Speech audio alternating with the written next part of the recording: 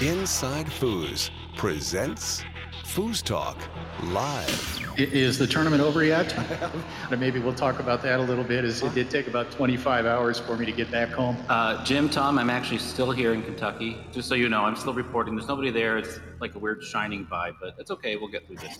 It's Foos Talk Live. You talking to me? Compelling and lively banter. Are you going to talk to us? Talking foosball. Foosball was how I measured my value as a man. You took that away. Players and fans, promoters and pros. Unedited and raw. Talk.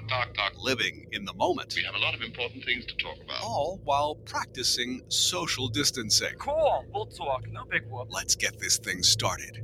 Foos Talk Live. Coming to you live from the studios of Inside Foos, it's the 78th episode of Foos Talk Live, brought to you by InsideFoos.com, offering monthly subscriptions with access to some of the most exciting matches ever recorded, plus live tournaments, pre- and post-show analysis, interviews, and original programming. Sign up now at InsideFoos.com. Also brought to you by ProtectoFlex, the world's premier foosball safety accessory. Go to Protecto-Flex.com. Brought to you by Rodlock. Practice more, reach less. The best practice tool in foosball. Visit rod-lock.com.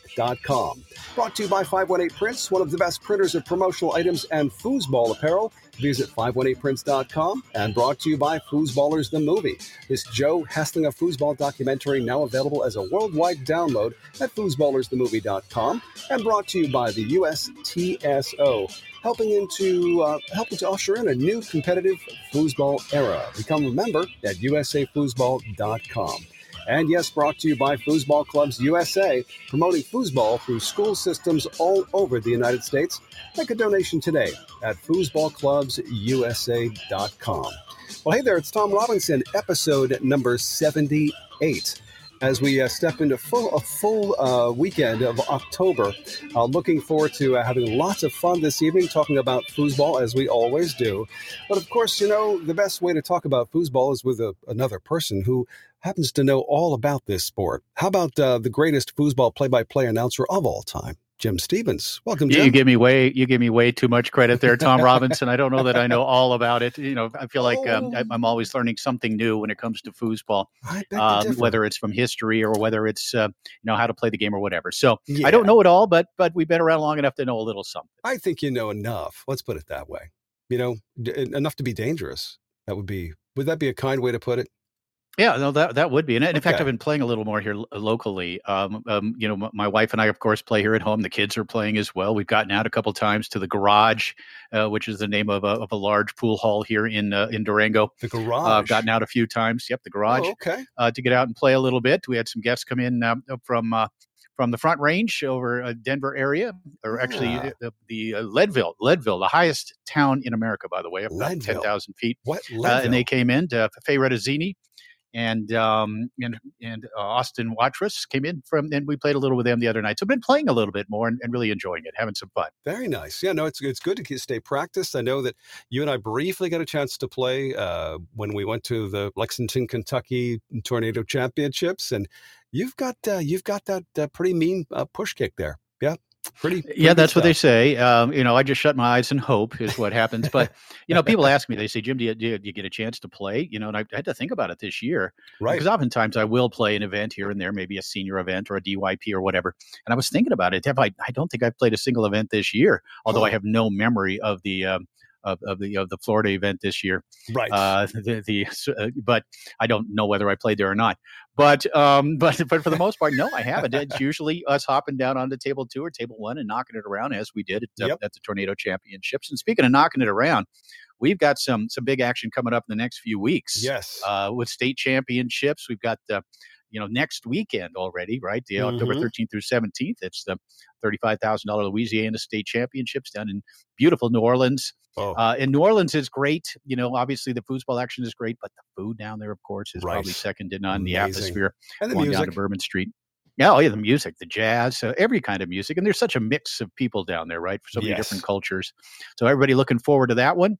And then the week after that, there's actually 2 events. One up in Michigan run by Michael Stahl Yep. The Michigan State Championships. We talked to Michael last week about that. That's going to be exciting. And also, our good friend Brad Loreen and company are running the Northwest Open up in Portland, Oregon. Read about that same weekend. That looks really cool. Is that Brad's first event, or has he done this kind of thing before? No, Brad has done pretty much everything for a long time. Yeah. And so he has done it. He's got some help on this one. David Kalla and his software, and a few other the veteran local Northwest players up there as well. Of course, Brad Loreen, the man behind the Rod Locks as well, and that's of course a sponsor of our show, sponsor of Inside Foods, and a sponsor of this event as well. Yep, and then November 11th through 14th, Colorado State Championships. Yeah. $30,000 this year. I was talking to Tommy and Sherry Chapman, the promoters of this event, last week, and Inside Foods will be there to cover it. Nice. But they're going to have 70 tables at this event. 70. They're anticipating. They're talking 500 or 600 players. Wow. That may be a little high, but maybe not. Who knows the way things are going these days? Oh. But that's November 11th through 14th at the DoubleTree in Thornton, just north of Denver. And that's TSK Promotions running that one. That's going to be a lot of fun. That's always one of the best tour stops of the year. Yeah, I was going to say Colorado has that reputation of being in the top 3 tournaments of the year. Yeah, I think so. It's run very well. There's such a tradition and such history in that neck of the woods, and it's always recognized with a Colorado Hall of Fame ceremony each and every year where they induct legendary players, promoters, et cetera, from the Rocky Mountain State. And of course, it holds a special place in my heart. Although I still consider myself a Californian, I've lived here now for 12 years, so I'm definitely a Coloradoan as well. And so it's very close to my heart, and looking forward to being there to cover that one once again. No doubt. Looking forward to that. Well, there's been so much happening in the last 6 months now with competition back in action. And we've been so fortunate in so many ways to bring on some new folks, hearing some new voices, especially with Inside Foods. Not the least of which is a guy who's been joining us on a regular basis now for Foods Talk Live, all the way from Ventura, California. Understand he can put together a mean egg roll. His name is Adam Gilson. Hello, Adam. Ventura Highway in the sunshine. I've turned into Mark Torres. Are you doing the Mark Torres routine? I'm doing Mark Torres. Oh, man. Yeah. He's not and also, Tom, Adam and I know how much you love the band America. And so, Adam, don't we always? We try to bring a little America to Tom. You guys know how to hurt a guy. You really do. Hi, my name's Adam. I don't know if you wanted me to join, or are you just talking? Anyways, it's a pleasure to be here as always. And I like sticking it to Tom every time we get a chance to bring up America, because I don't understand why he hates that. Well, I don't understand why he hates this country is really what that comes down to. Hang on. Hold on a second. Wait a minute. You said you hate America. Wow. You did say that. Yeah. Okay. Let me clarify. Yeah, it's a 1-to-1. It's math. There's hate. Yes, that's one thing. But then there's also the fact of the matter is that for, I don't know, 2, maybe 3 or 4,000 times of hearing the same song again and again and again, one does tire of it. And it's I think it's legit to say, if I ever hear it again, I'll kill myself. But the problem is you have never been through the desert on a horse with no name. Yeah. That's the big problem. Once you do that, you're so. And you've never had a sister with golden hair. So true that. True that. And I have a sister with golden hair. Wow. God. Okay. Well, either way, it's a pleasure to be here as always. And you guys said a bunch of stuff, and I was following along, and I took notes, but then I lost my notes. So okay. I will tell you though, I still think the In-N-Out burger is the best fast food burger. That's all I have to say. What? Okay. I agree. Yep. I'm with you. And it's not a California thing. I will not take your bait. There it is. There he is. I knew you were going to come out. Fishy.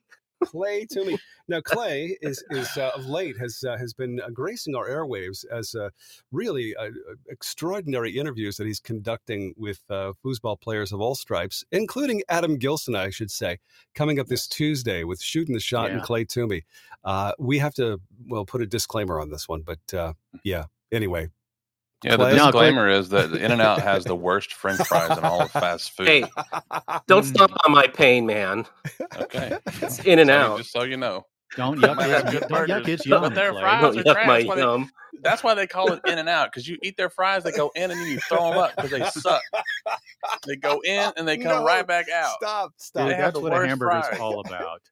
Man, Jim, you're on right now. But really, let's move past the burgers and talk a little bit about shooting the shot, which has just been it's sensational. It is different, I think, than anything that has been done before. I mean, certainly, Clay, you always have been more of a conversationalist than an interviewer, and that certainly is proving true here because you have drawn so much out of your interviewees, out of the folks you're having conversations with. And kudos to you for just really doing a masterful job. Oh, it's great. Really good. Yeah, really the pleasure's mine. I mean, foosball is full of interesting people. You know, people get lost in the game itself and forget that there's humans that are holding the rods, and they're just fascinating. So it's easy, frankly, to just sit and chat with them because they're just so damn fascinating. In my opinion. So yeah, some great stories. It's a lot of really fun. Good stories, and sometimes you just never know what's going to come out of our mouth. Yep, right. That's and true story. and to that point, the trigger warning thing, because Clay interviewed me when we were at Worlds, and I knew we were going to be talking about foosball, but I know how good Clay is at just being like a good place to just chat. And it went into the kind of the darker places of where I was back in my touring days in the early 2000s. Mental health issues and suicidal things and stuff like that came up, and it was intense. But I'm glad that we got to talk about it because I'm a huge proponent of mental health and taking care of yourself, as is Clay. So it was a difficult episode. It was a difficult thing to do, but it was also felt good to do. So I'm looking forward to hearing it. Yeah, looking forward to that as well. And that's Tuesday. Tuesday we're releasing. What is this? The fourth release? Fourth episode. Fourth episode of Shooting the Shot. And we have to be careful every time we say that. But but really looking forward to it. So keep up the good work, Clay, and thanks, man. Yeah, thank you. Really appreciate it. You know, and all this talk about Frank Talk really makes me thirsty, I got to tell you.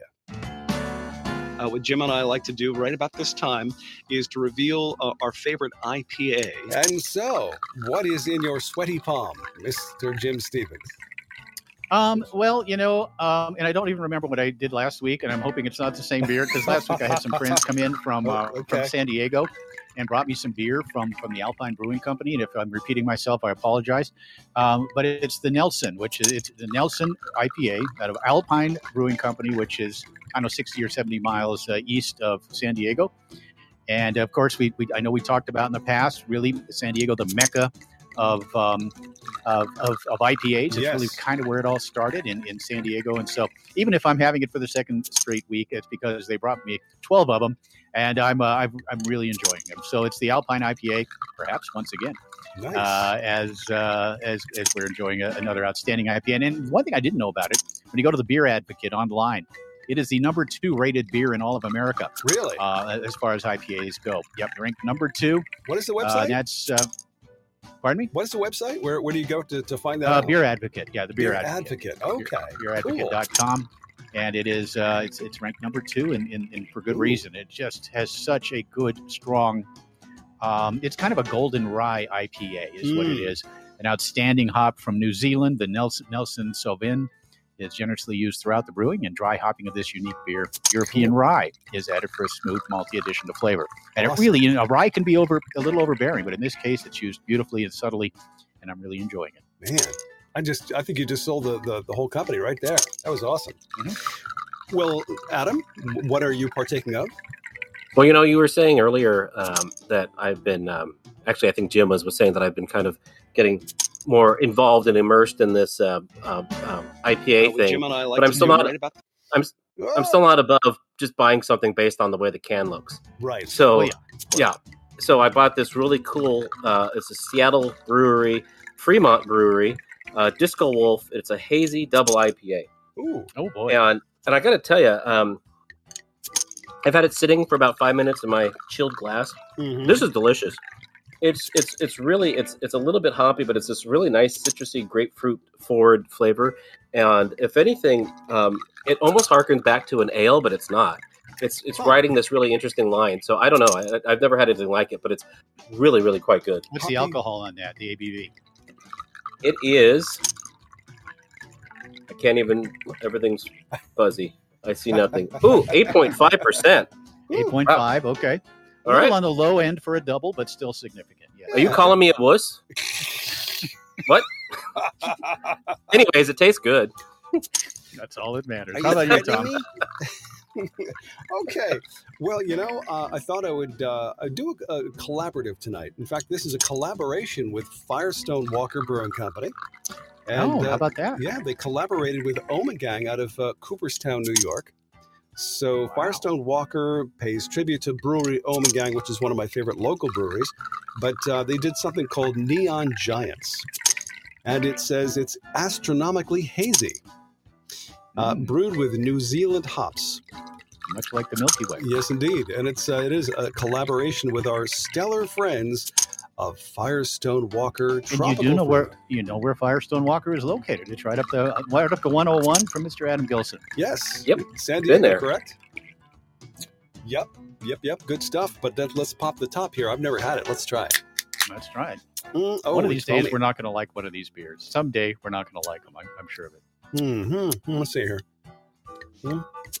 Nope. Sorry. That's another good one. I didn't like that IPA. White Walls. It's a good beer. Oh, I didn't like that White Walls. No, that's true. You didn't. It was that wheat was IPA, gross. and I don't blame you. Yeah. Wow. Gross. So our honor group of the week, we have to. Well, Clay, are you still with us, or are you hanging back? Yeah. No, I'm here. Okay. What do you have to drink this evening? I'm having a pumpkin spice latte. This is the Starbucks signature espresso with steamed milk and celebrated flavor combination of pumpkin, cinnamon, nutmeg, and clove. Oh. Are you wearing Uggs? Say it again. Are you wearing Uggs? Uggs. I am wearing, on one foot I have an Ugg, a single Ugg, and then on the other foot I have a Croc. A Croc, They all could be California girls. Yes. Crocs And you- Alex. Oh, All right. man. So cheers. Look Good out. job, buddy. Yes, cheers to you as well. And Cheers to you as well. here's to our honor group of the week. The honor group of the week is actually relatively new to the scene. This is Rock City Foosball. Rock City is actually from Rochester, New York. Scott Sweeting and the gang have formed Rock City Foosball, and we wish them the best of luck. Another great organization within the state of New York. So I'm biased. But, Interesting. Rock City, it reminds me of a location that I played at in 1978 through 1980, located up on Hollywood Boulevard, right next to Grauman's Chinese Theater, a place called Rock City. They had 8 tables in there. It was spectacular. It was an amazing thing until it crashed and burned. Oh, crashed and burned. But it was a lot of fun. Like burned down. You know what else is going to be a lot of fun is we have tonight on the show as our special guest, a guy who is coming off truly one of the most historic performances in the history of foosball, unexpectedly to some degree, right? Nothing's unexpected when it comes to this guy because he's truly one of the tremendous talents to ever play. But to come out and do what he did, of course, we're talking about Ryan Moore. Yeah. And what he did at the Tornado Worlds this year, winning singles, winning doubles, winning mixed doubles, after really not playing much for a couple of years and really not necessarily being all that interested in foosball, or at least the playing side of it for a number of years. And understandably, he was raising 2 young children, relocating to, I think, Tulsa, Oklahoma area, et cetera. But to come out and do what he did, and we're going to talk to him about it tonight here on the show, just amazing, was truly remarkable. Would I be understating the case to say that if you were not there in person necessarily to see Ryan and his quadruple performance of the weekend? Yeah, that's true. If you were not there to actually see it, it's hard to appreciate. It is, although you can see it, of course, at InsideFoos.com. We've got all of it. But yeah, Brian also won Designated Mixed as well. So an incredible performance from an incredible player. So looking forward to that here tonight on Foos Talk Live. I think it's more than necessary for us to flash back to that moment. With great moments in foosball history, this is a Foos Talk Live flashback. Blake. Come down the middle, blocked by Moreland. Again, Robertson sets, fires, and that's off the man, and in it is world championship point for Blake Robertson and Ryan Moore. Look at how much fun he's having. That's a scary Blake. Having fun, Blake. Taken away here by Blake. Can't connect on the pass. And we're going to get a him. I'm not sure Tommy completely agrees. They're going to award it to Blake Robertson, who has a chance to win it. He trusts Terry. Yeah. For the 2021 championship. Blocked on the first effort by Moore. Again, Blake Robertson. Goes it home, and there it is. Jackson, Mississippi's first world championship open doubles. You gotta love it. In honor of his great friend Daniel Coulter, Blake Robertson closes the deal with authority as Blake Robertson and Ryan Moore add the 2019 multi-table at the 2021 Tornado Championship to their resume. Wow. Great stuff. Listen in next time for another great moment in foosball history. It's Foos Talk Live. Was that Mark Torres giving commentary there? Was he? Yeah, doing the golf call. Yeah, up close to the I was there too, but I wasn't. It was just. I heard you. It was just. You no, said, wow. all I said was "wow," because what else are you gonna say? Yeah, right. That's about it. Yeah. No, I was going to ask Mark if Mark was on the show tonight. You know, he was just sort of sitting behind Adam and I, and just sort of, oh yeah, look at that. It was. Yeah, it was like he trusts Terry. Yeah. It was kind of interesting. Interesting is like having a stalker sitting behind you watching. It was a lot like that. Yeah, it was uncomfortable. He was using. Hey Maggie, what are you doing later? That kind of thing. I was like, all right, who's Maggie? Oh no! Keep calling me Maggie. No, but again, you know what they accomplished. Blake Robertson, Ryan Moore, after winning in 2019 in Murcia, Spain. You know, the multi-table doubles world championship, to come back and do what they did this year and do it in such fashion. Mm-hmm. Obviously, Ryan Moore, in my opinion, you know, the best goalie in the world, period, when he's back there doing it. If he was to play back there full time, he would unequivocally, in my mind, be the best goalie in the world. No question about it. Maybe one of the best goalies we've ever seen. And then to have Blake just play at such a high level, so consistently. And I'm going to talk a little more about Blake a little later on. But what a great performance and what a great weekend for Ryan Moore. I think the most extraordinary thing to see that live, of course, was amazing. But to watch what was happening in the prior match, of course, Tommy York Jr. Was tearing it up in the prior match. It'd be before they made it to the finals, and all of a sudden it just switched. Like Tommy's energy and something happened. I think, Ryan just got under his skin or something. We'll have to talk to Ryan about it. But you know what it was, in my opinion, and obviously I think it was the previous two matches that Brandon Moreland basically shut down the opposing forwards in those two previous matches. Tommy York doing his thing, but it was Brandon Moreland just completely taking the forwards out of their game. Sure. And then he came up against Blake Robertson and just couldn't quite handle Blake's quickness and level of play. Right, and I think that was the whole thing. The game plan that I was watching those two matches before Blake was going to play them, that match, I was like, Blake's greatest strength is that being able to read the quick shot, and if he can counteract Moreland's ability to create a defensive picture, then that's going to be what's going to be the key. And he did. I mean, it was a great performance. It was stunning. In fact, it was just amazing to see how quickly he was able to pick him apart. And just make him look like, okay, he's got to start over again and figure this thing out. Yeah, for sure. And we'll talk about this later as well. But I mean, how much confidence does it give you to have Ryan Moore back there? And Ryan wasn't really even shooting the ball, didn't need to. He was feeding his partner. But Ryan, again, so underrated as a defensive player. Again, I say he's the best goalie in the world, not just because he can score 2 or 3 a game, but also because he can, on a regular basis, pretty much shut anybody down. Sure. Yep, that was. And I have an observation I want to talk to him about, but it would just because as a goalie, I was watching very intently as to what he was doing, and it just astounded me. I never would have thought of his technique. I just never would have thought of it. But super high end, end stuff, and a lot of that he got from his former partner Bob Diaz, of course. One of the great defensive players to ever play the game. Right, very cool. Well, guys, I think we're gonna have some fun tonight, no doubt. Ryan Moore coming up very, very soon. But I think, Adam, we have to give you credit because you came up with this week's top 5, the topic, and it's unusual. I have to say, it's kind of like we have to gaze into the crystal ball to make this happen. But so, Adam, since you came up with this idea, you described for me what is this week's top 5? Well, we're just looking. So we're starting the final quarter of the foosball season, and it's winding down. Obviously, we have a few state tournaments coming, and then it's pretty much going to be a break until Moneyball maybe, and if that happens, and So I know that we have, it starts up again in February, March of next year. So I'm just curious, based on what we have seen so far this year going into the final stretch, the players, the events that are going to be happening. And the caveat to this is that we don't know, at least I don't know who's playing. So a lot of this is speculation of who's playing in the last tournaments. But it's still, my question is, if they are playing, if some of these bigger names are playing, what is it they're going to be doing? What is it they're going to be able to do? And more importantly, the competition, reaches apex at Worlds. Obviously, Colorado State's going to have quite a bunch of good players as well, but Worlds is like it, right? So I'll be curious to see, Jim, what you come up with as far as just competition and everything that's coming on in this last quarter. Yeah, I kind of took it that way, but I'm kind of going to branch out. I'm going to come at it from a few different angles, as we look into the future, so to speak. And I do have actually a crystal ball sitting in front of me here, which has proven over the years to be about 75% accurate. The stories about crystal balls actually being 100% are just simply, in my experience, not true.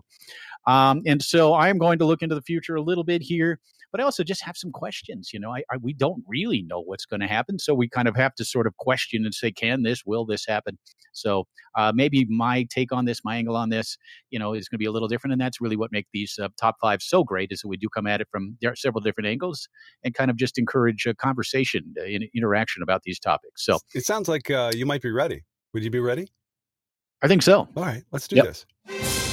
Time once again for the Foods Talk Live Top 5. 5, 4, 3, 2, 1. Here's Jim Stevens and Mark Torres. And the part of Mark Torres being played by Adam Gilson. Got to change this promo. I don't think you're ever going to change that. You need to change it, because then when Mark comes on, he'll be playing the part of Mark Gilson. Yeah.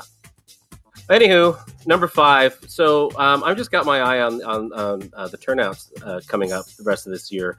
And one of the ones that's really interesting to me is the one that's been thrown together kind of last minute by our good friend Brad Loreen at the Portland tournament in Portland, Oregon. Yeah. And my question, what I want to know is that player base is one of my favorite player bases, and it just feels like it's been waiting for years now to just burst out onto the scene, onto the whole circuit, the United States circuit. But it's always been very contained there, and I'm just wondering if they start getting bigger turnouts to their local events, because they have Moneyball and they have the Hall of Legends, but it's not always the biggest of tournaments. I'm just wondering, this is a $5,000, and I'm just curious if for given just a month's notice or so, if they get a decent enough turnout, then it's going to tell me that fuse is primed for next year. So should we make this official? What? Foods Talk Live Top 5. Number 5. There you go. Continue, Adam. Please continue. What happened? Did I just do it? Yeah. Well, no. Did I miss my cue? No, you didn't miss your cue. I was just messing with you. But no, you started into your top 5, number 5, but we hadn't heard the sounder. You know how that goes. Oh, I thought that. Let's do this over. Can we go back and erase that and start over on it? I'll reverse it. Yep. So okay, here's the sounder. All right. Foods Talk Live Top 5. Number 5. Go, Adam, go! I'm really curious what the food's going to be like at the Portland State tournament. The food? That's the story? What? Yeah, no. So the Portland turnout is, to me, that's going to be a huge thing. I'm just really excited to see how that turnout is, because I don't even know for this last minute event that they're putting together. A player base that's just primed and ready to go on the big scene. If they can pull something together locally at this stage with about a month's notice, that's going to be exciting. So I'm really excited to see what it is that they end up doing. So that's your number 5. Yeah. I love it. Jim? That's my number 5 twice. Jim? Is it the high alcohol content of this beer that's made my brain? I don't know. Slow? Okay. Jim, have we lost you? Jim had enough of my missteps. I think he's actually, you're going to have to embellish upon what you just said, because I think Jim has to reset. But so a third time? Yeah, let's hear it again. No, I feel like Brad Loreen, because Brad Loreen once had 3 technicals called on him before his forward even had the ball. And there was 3-0 before his forward had even served the ball. So now I've had to respect. Oh, there's Jim. Hey, Jim. Jim, you back? That was weird, dude. Suddenly there was just disappeared again. Nope. Everything's fine. I could tell it a fourth time if you want, Tom. Well, no, I think I got the gist of it, and thank you for that, Adam. Oh, did I lose you again? Nope, you're here. No, you're here. What you gained was. I'm hearing noises. Oh, that's what I think. We just gained something. That's I did talking. see something. We just said something. No, and I kind of get the gist of it. And yes, it's going to be interesting to see what kind of food they do have up there. But no, that's part of it, and that's my number 5 as well. Can the big turnouts continue? I mean, we've set records this year at Texas State,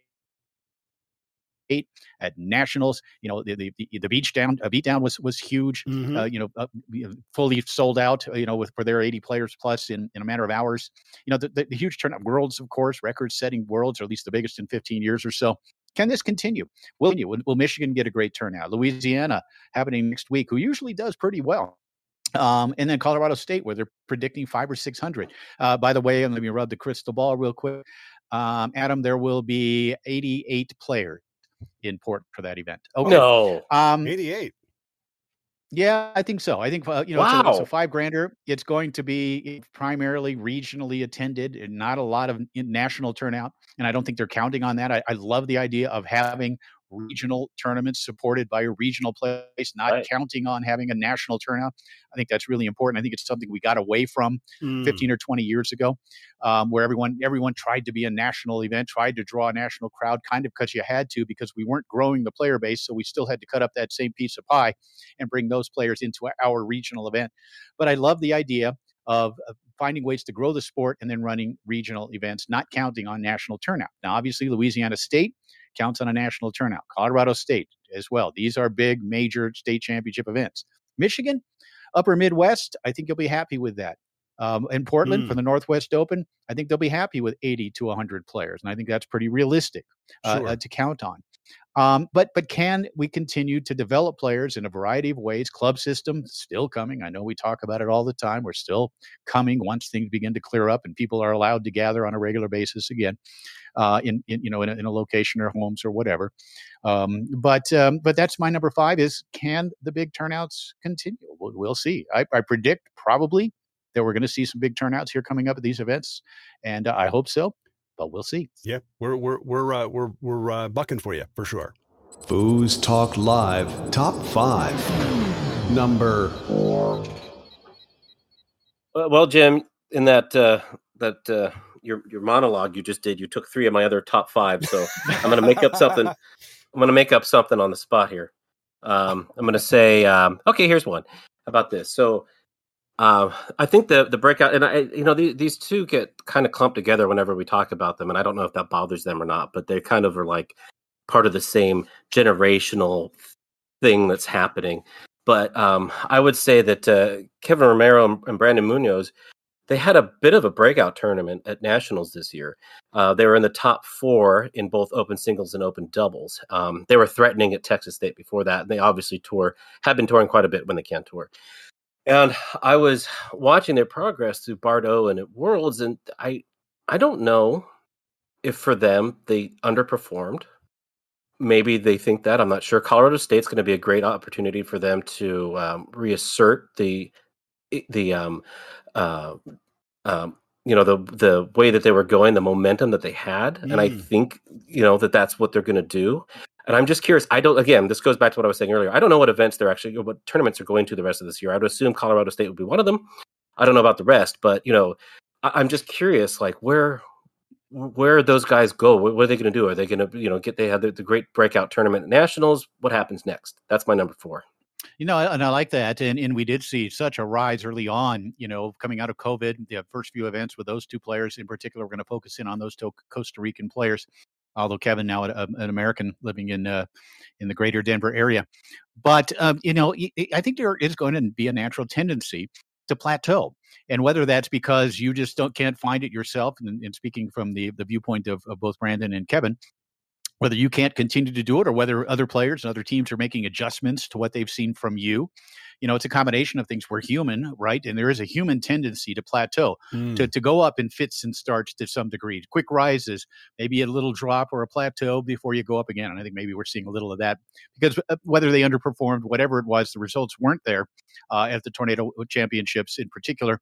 But I do anticipate, based on what we've seen with these two guys, that we will continue to see that. My number 4, though, it's about school programs. It's about Foosball Clubs USA. It's about what John O'Brien's doing.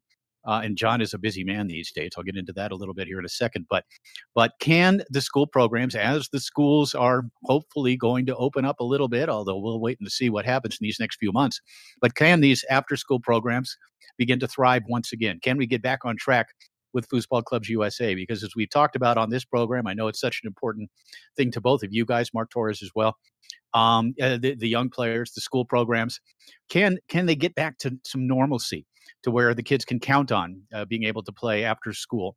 And I know I've had some communication from John O'Brien here this week. So much going on with him. He's the head of the ITSF Education Commission. He's now on the executive board of the ITSF, while being on the Foosball Clubs, president and head of Foosball Clubs USA, working with USTSO. So many things going on with John O'Brien. But my question is, can we begin to develop that momentum that we had a year and a half ago or so with the kids programs, with Foosball Clubs USA, with these such important school programs? We talked about them last week with Daniel and Sandy Luaris, and got a lot of insight there. But can we continue to do it? And I think it's up to all of us. And again, that's part of the theme for me, is all of us need to continue to pitch in, and on several fronts. And we're isolating this one right now, but we all need to pitch in, continue to push the school programs. We need to continue to develop players. We need to give kids opportunities to compete, whether they can compete at other things or not. And if you haven't heard last week's show, please go download it to get more information about this. But for me, number 4, moving into this final quarter of the year, as school has gotten into full stride in many places, can we get back on track with Foosball Clubs USA and the school programs? I think we can. I think we will. I think we all need to pitch in and make sure it happens. Foos Talk Live Top 5. Number 3. So my number 3 is a parallel or an analog to my number 5. As much as I'm interested in the Portland turnout, I'm also really interested in the Michigan State turnout. I know that it's the first Michigan State, and what did Michael say last episode? Quite a few years, right? Mm-hmm. Yeah, it had been a while. Yep. Yeah, and to me that's so. Here's what we got. Right, this is what's happening. The pandemic happened. It was awful. People stay at home. There was so much desire, so much purpose to go out and start playing again. We saw it in the turnouts and the energy at the tournaments this year. And then this event is happening, and the Portland event is happening, and it's seemingly these things aren't happening in vacuums. It's happening because the people that run these things, that are passionate and spill their blood for these things, are sensing a desire and a want again for them. And if we have a wave that starts right now that turns into and doesn't even crest next year, but just continues and creates and carves a new path in the geography of the shoreline that is foosball that we know it. Because Jim, you're right. It needs to be done at the regional level. That's really what it needs to be. Like, you can have the big tournaments that funnel everybody from at the national level, but having regional player bases, maybe the occasional big whale come in from other regions. That's great. And I think if Michigan State can get that momentum and carry it on to the next year and the next year and the next year, I think that's a great bellwether for where foosball is going post-COVID. That's my number 3. No, I love that. And I love that theme. And it's one I think that is so important to continue with that idea of having strong local programs, support strong state programs, support strong regional programs, and really count on those individual player bases to support those individual events. For me, number 3, I've looked at the back of the first 3 quarters of this year as some players that have excited me, that I've been interested in, obviously with Tony Sprayman. What can we predict moving forward? Pretty much the same thing we've seen now for more than a decade, just consistent, outstanding greatness. Ryan Moore, obviously what he did at the Worlds, but I don't know that Ryan really moving into this final quarter is going to play much. Maybe he'll play Colorado, who knows? But, and then of course, these young players we've talked about, and we'll talk more about that. But the one guy that I landed on, somebody that I really wanted to watch some more of, and a guy that has made such progress over the past year plus. I'm talking about Blake Robertson. It's not easy. How many players are in the Table Soccer Hall of Fame? Not a lot, right? A small percentage of the players who have ever played the game are actually Hall of Famers. Blake Robertson has now moved into that class. And how difficult is it to go from being a pro to being a master to being an elite, all-time great Hall of Fame player? And that's what I think we've seen. We've seen Blake, first of all, who I make fun of. He makes fun of me for saying about him for so many years, Blake, a guy that's knocking at the door. Well, he busted down that door a couple of years ago. Now he has pushed his way through that envelope, through that balloon, the top of that balloon, into the rarefied air of being a future Hall of Fame player. And so, watching Blake, what he did, he took it to another level. Tornado Championships. He was out of his mind in a good way. He was doing it at a level that has been really achieved by so few players over the years. And he now is, I believe, a future Hall of Fame player. When you win 3 world championships, 2 doubles world championships, a mixed doubles world championship, maybe he'll get a singles as well down the road. But I think, what that does for your confidence when you win these events, and a lot of it too. And this was something we kind of touched on in that flashback. But back about 2007, I was in Kentucky, and these 2 young kids were introduced to me by Mary Moore. She said, "Jim, these are 2 of the young players that are up and comers. They're out of the state of Mississippi. This is Daniel Coulter, and this is Blake Robertson, right? These 2 guys were tied together forever." Well, Daniel Coulter passed away a few months ago, and Blake Robertson took that to heart. This was one of his great friends, a guy that he grew up with in the game. And you could see that it matured him. He was playing for Daniel at the Tornado Championships. He was not playing for himself. There was no pressure. He was performing outside of himself, right? And that's kind of what you have to do. You watch any great Hall of Fame athlete in any sport. There's not a lot of thought there, right? There's a lot of preparation, and then there's a certain degree of magic that takes place with these guys, right? It's you can't explain it, whether it's Michael Jordan, whether it's great baseball or football player, whatever. And that's kind of what we saw with Blake. Suddenly, he moved into the realm of magic, which seems to be a theme tonight with this crystal ball sitting in front of me. But Blake Robertson, for me, I want to see what he does next. Does he continue? He is going to continue. I have no doubt that he is going to continue to play at this top 3 in the world of tornado foosball. I think it's Tony. I think it's Ryan. I think it's Blake. That's your 3 best players on the American tour right now, and 3 certainly are the best players in the world overall. So for me, moving into this final quarter of the year here in 2021, I'm going to keep an eye on Blake Robertson. Foos Talk Live Top 5. Number 2. I'll tell you what I'm going to keep an eye on. I'm going to keep an eye on the slow march of progress that we all have in our games. Okay, some of us are great and get really good really fast, but some of us also are just a work in progress. Now, this lady is not exactly work in progress. She's been great, but she's been dominating women's events for some time. But recently, she's starting to show up in the expert events, placing high, winning, I think, pro doubles, doing just amazing stuff, starting from nationals onward this year, actually Texas State onward this year. And my question is ceiling. Where's the ceiling for Sullivan Rue? I want to know where she can go. Wow. How high is she going to be placing in pro doubles, in pro singles? How high is she going to be doing in open events? I don't know. I don't know what else she's playing. And I know that she just started her first semester of college. That's life. Things are happening. But I know she's smart. She's focused. She's got the pedigree to do it if she wants to. So my question is, my number 2 is, where is Sullivan Rue's ceiling? Yeah, that's, my number 2 is focusing on the young players. And it's kind of a theme we've had over this past year. We've already talked about Kevin and Brandon. Sam DeJohn is in there as well. But I'm going to focus in on Sully as well, since you brought it up. To me, when I watch her play, I don't believe I've ever seen a more talented lady player. I don't think I have. I think she's taking it, as Tony did, as Ryan has done, as Billy Pappas did, as Fred did. I think she's taking it to a new level. She's setting a new height for that bar.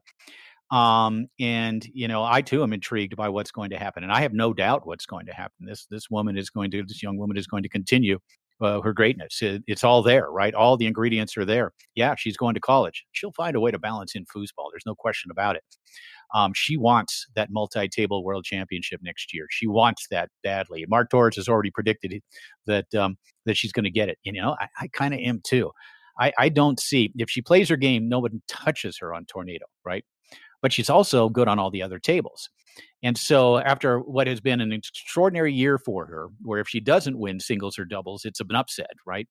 Moving into this final quarter of the year, I'm going to keep an eye on her as well, but I kind of know what I'm going to see. And I think you guys do too. I think we're going to see the continued excellence, the continued growth of Sullivan Rue. And what is that ceiling, Adam? That's a great question. How far can she take this? Yeah, she's winning expert events. Next up, she's going to be winning pro events. I don't have much doubt of that.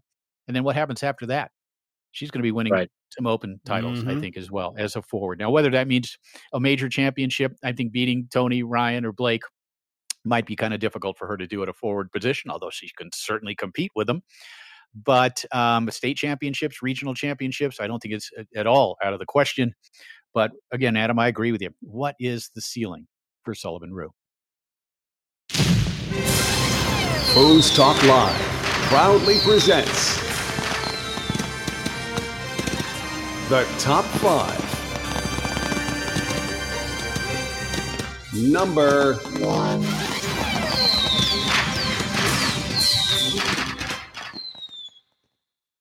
So this plays off a little bit of what Jim was saying earlier.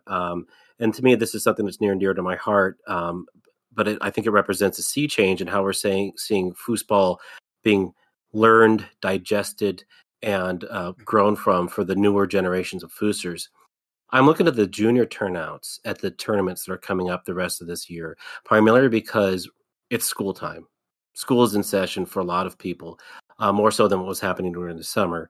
And we're talking about the great stuff that the Foos Clubs USA has been doing. And we're talking about how we're kind of moving more towards the after-school program, foosball clubs format for growing the foosball player base. And we're also seeing this correlation of regional events, state events, kind of maybe coming back a little bit. And there's so many things, the synergy of what's actually happening now because the desire and the need post-COVID to come together again is huge to me. And it starts in the classroom, the after-school programs. It starts with the kids and having their parents cart them around, not unlike they do with the ASO and Little League. And it's incredibly huge and important to me to see what happens the rest of this year when school's in session. Are kids going to still keep coming out and play? Because if they do, that means they're getting the same amount of time and interest in foosball as they would have in some other extracurricular activity like soccer. And so to me, that's my number one. The turnout, the junior turnout, and where we're going for the synergy of that, foosball clubs and regional events. Yeah, and of course, I talked about that a little bit as well, and that's super, super, super important. And again, all of us need to pitch in and help on that one. For me, there is a tendency for those of us here in the United States to be a little myopic. Okay.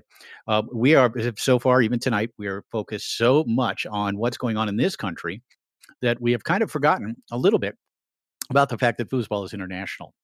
And the most important international tournament there is going to be happening next year. We hope, we think. And that's the 2022 ITSF World Cup and World Championships. It's the focal point of players in this country and in more than 40 countries around the world. And as we move into this last quarter, with still some qualifying to do, with still some big tournaments in this country, and of course in Europe as well, including the European Champions League coming up later in November, including Master Series events and Championship Series events all around Europe, all designed to qualify players and to increase their rankings as we move into 2022 and head towards the World Cup. There hasn't been a World Cup since 2019. It's going to be 3 years since the last World Cup.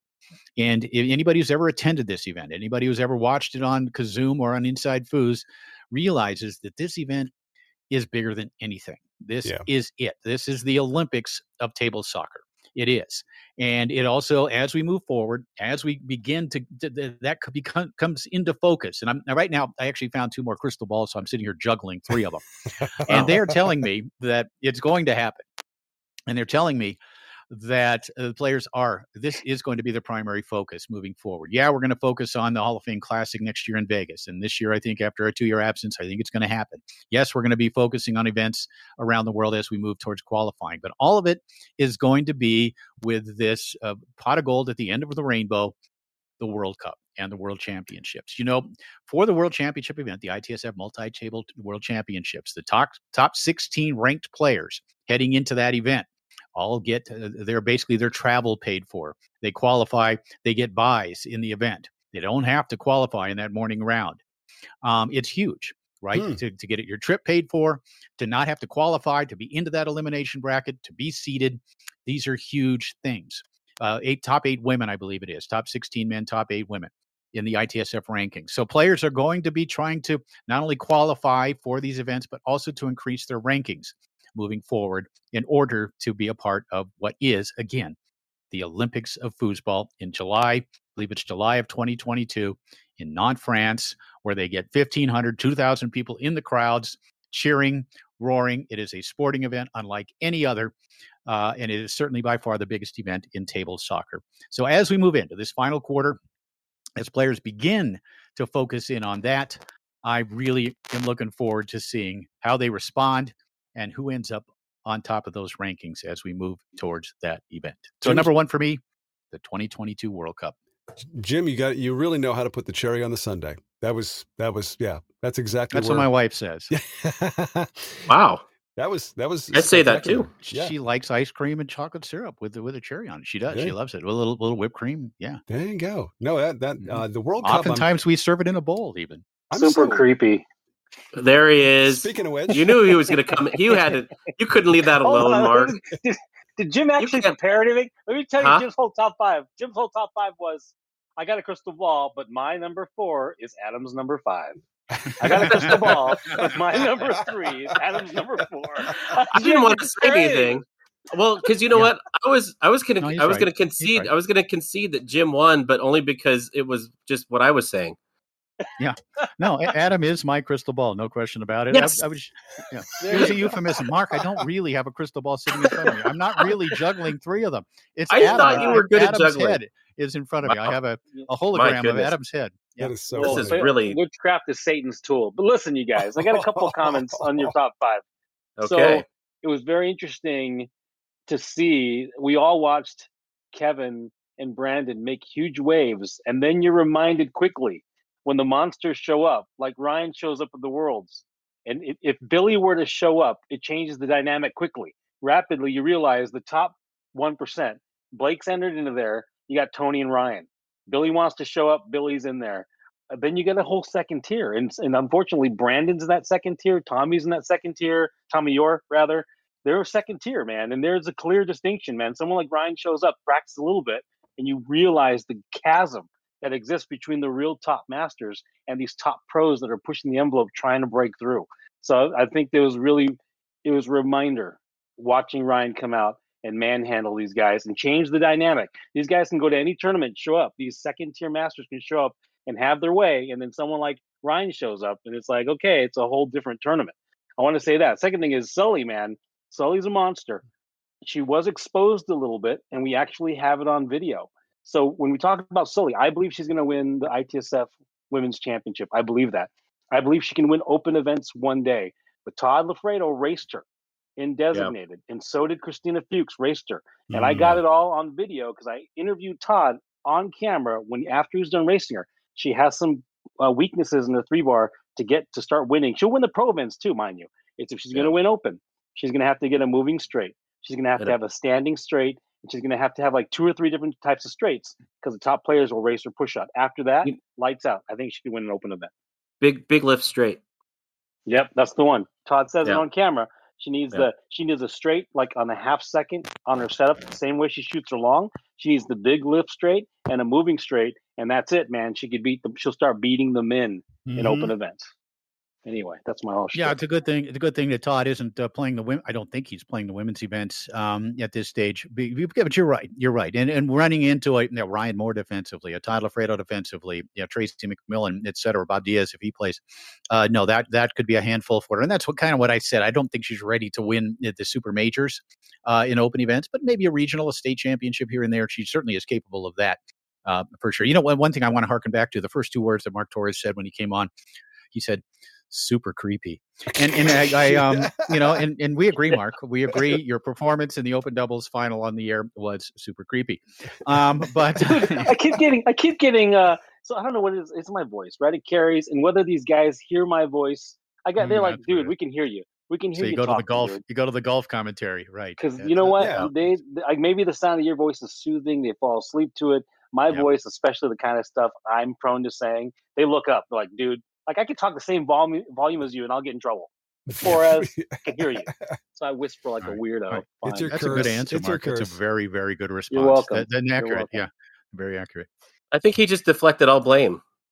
I think so. Hey, guys, we got a guest out there. Yes, bring him in. Of course, waiting to come on. Well, it is like I was saying earlier today. If you had not gone to the Tornado Championships 2021. and you weren't there to see it in person, it would really be tough to actually believe that it actually did happen. But it did. A quadruple winner for that weekend. And, it's, he's like Mark was saying, he's in that upper echelon. When he shows up, all bets are off. And certainly we are so grateful once again to return to Foos Talk Live for, I believe, the second time. It's Ryan Moore. Hello, Ryan. How's it going, guys? Are you blushing yet? No, I was just enjoying my very simple Corona since you guys are all taking up these big names that I never even heard of. Is it a Corona regular or Corona Light? And stick to Cerveza. Ryan lounging on a beach in Baja California. Nice for you to join us. Now, actually, I know Ryan just got off a plane last night coming back from Europe and is a little bit jet lagged, although he thinks not as much as if he had gone the other way. But Ryan, despite all that, we really appreciate you joining us tonight. And of course, the primary topic is your performance at the Tornado Championships a month ago, when after basically not playing for 2 years, you come out and you win singles, doubles, and mixed doubles and designated mixed. Did you lose? I mean, you lost the opening set of the open singles final, but did you lose a match all weekend? I don't believe you did. Nope. Surprisingly, I didn't. Jeez. Man. Which is just extraordinary. And how do you, I mean, obviously, I've had this opinion and this observation of great players that you can take time off and you still have it mentally. You still have the confidence you can do it and maybe a little bit of practice to get back into it. But how do you explain taking all that time off, focusing on your family, focusing on other things outside of competing at foosball, but to be able to come back and do what you did, which has only been done by 2 other players in history? How do you explain being able to do that? I definitely did not plan it. But I can, after a couple of weeks of the tournament, I think it's all pretty clear how it happened. I'm at a really, really good spot in my life. I think that's probably my number one reason. I'm very confident with everything going on. My business is becoming very successful. I've got a beautiful family. Everything that I do, whatever I put my hands on right now, is successful for the most part. Don't get me wrong; everything got its challenges. But I think that's my number one. Is I'm at a good place mentally and within myself. The second thing that was actually surprising, and it was the 2-year off was a complete fresh start for me. Before we subscribed to Inside Foos, I had totally had plans on studying up on competitors and doing all this and that. And I even talked to the Veta about it. And she's like, aren't you going to watch some videos? I was like, I haven't really made my mind up yet. I'm not really, I'm just going to leave it blank. Well, I didn't watch one video. The only thing I did is I didn't want to come out and hurt my arm. So I practiced about 7 sessions over 2 weeks for 20 minutes a session, only shooting 2 bars, just to warm my shoulder and my arm up. But I think what really came out of that was 2 years off. I forgot how to play everyone. And when I say that, I used to have strategies. I used to feed off past tournaments, past events. And I know my competitors did as well. At Worlds, I just went straight in there with like, okay, I got to relearn this player. So I literally was like on demand learning versus trying to bring in past tendencies. And I think it allowed me to like adjust and to cope a lot faster to the player. Also, didn't have a whole lot of expectations for myself. I guess that would be the third one. I wasn't planning on.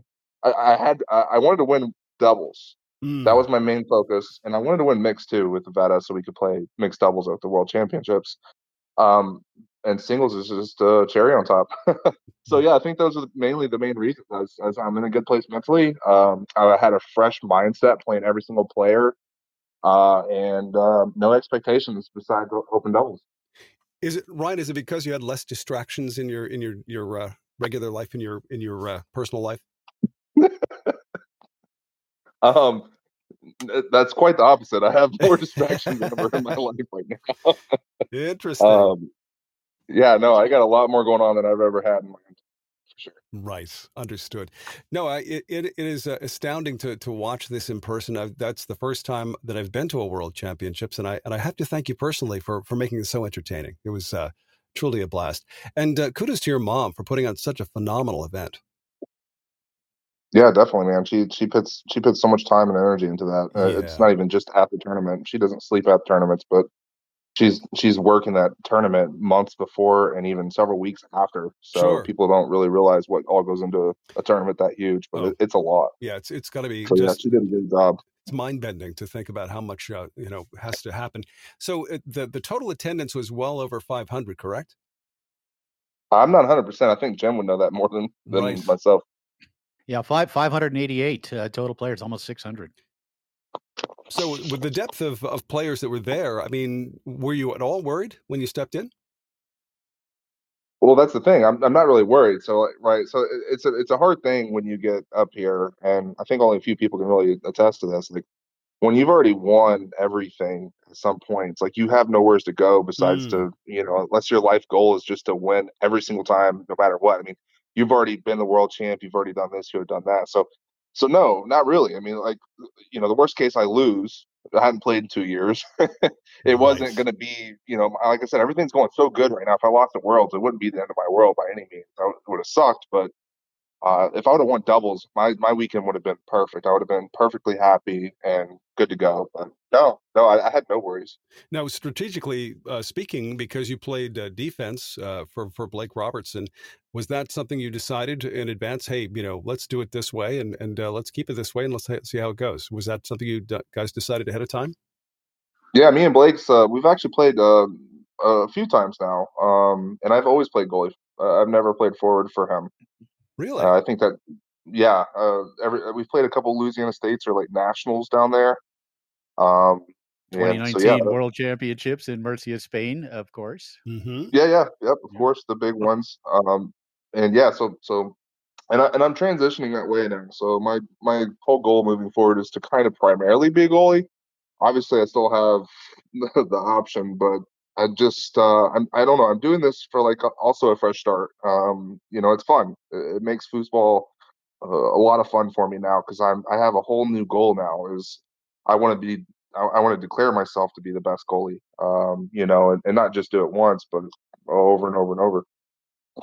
Well, you'll have to make the top 5 in the Foos Talk Live top 5, I think, for best goalies for sure. Yeah, I think you might already be there, and that's something I think I said earlier. And Adam, I know you've got questions for him as well. But, one of the reasons I think you're playing goalie, and I kind of know you, and I've, of course, watched your career, you kind of need to have fun. You kind of need to enjoy it, right? And when it's the same old, as it kind of got to be maybe for you to some degree, that you said, I need a change. I need to take a look at this from a different angle. You began playing goalie, which is fun.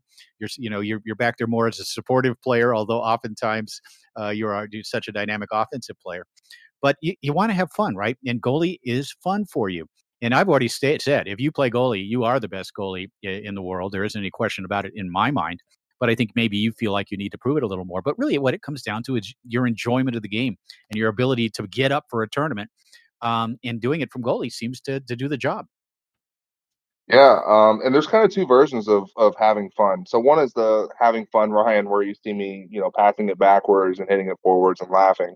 The other having fun is actually being just really competitive, and I mean that is fun when you're really competitive and you're trying and you get scored on. You're not like sore loser. I mean, we all get that at times, right? So I think my goalie approach isn't the normal have fun that you would see out of me in like singles or as a forward. It's more of a competitive have fun. So I'm having fun by being competitive. So yeah, I'm definitely having a lot more fun as a goalie than as a forward of doubles. And it's really good when you play with people like Blake as well, because it's nice to be able to chalk points for once. Yeah, for sure. And you've helped Blake really. And of course, Blake has come so far in his game right now. What a great player he is.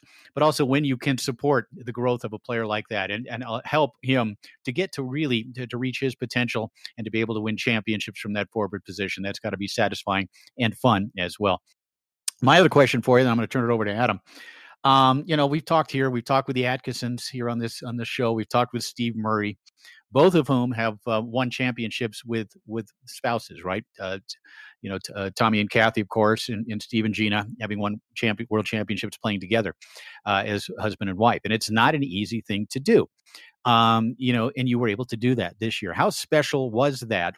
And you also talked about the fact that, you've won everything in the sport, and you've won multi-table singles and doubles championships. You've won gold medals with Team USA. You've won Tornado World Championships in every event. You've won the Roberto Sport. You tripled at the Roberto Sport World Championships in Poland. I was there. I saw it.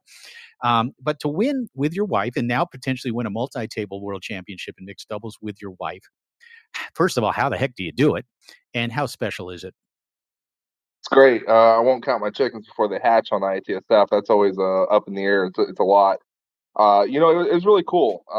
Again, me and my wife overall, we're really well off right now. We're doing pretty good. Obviously, every relationship has its hard ends, but we went into this World Championships with a really great mindset.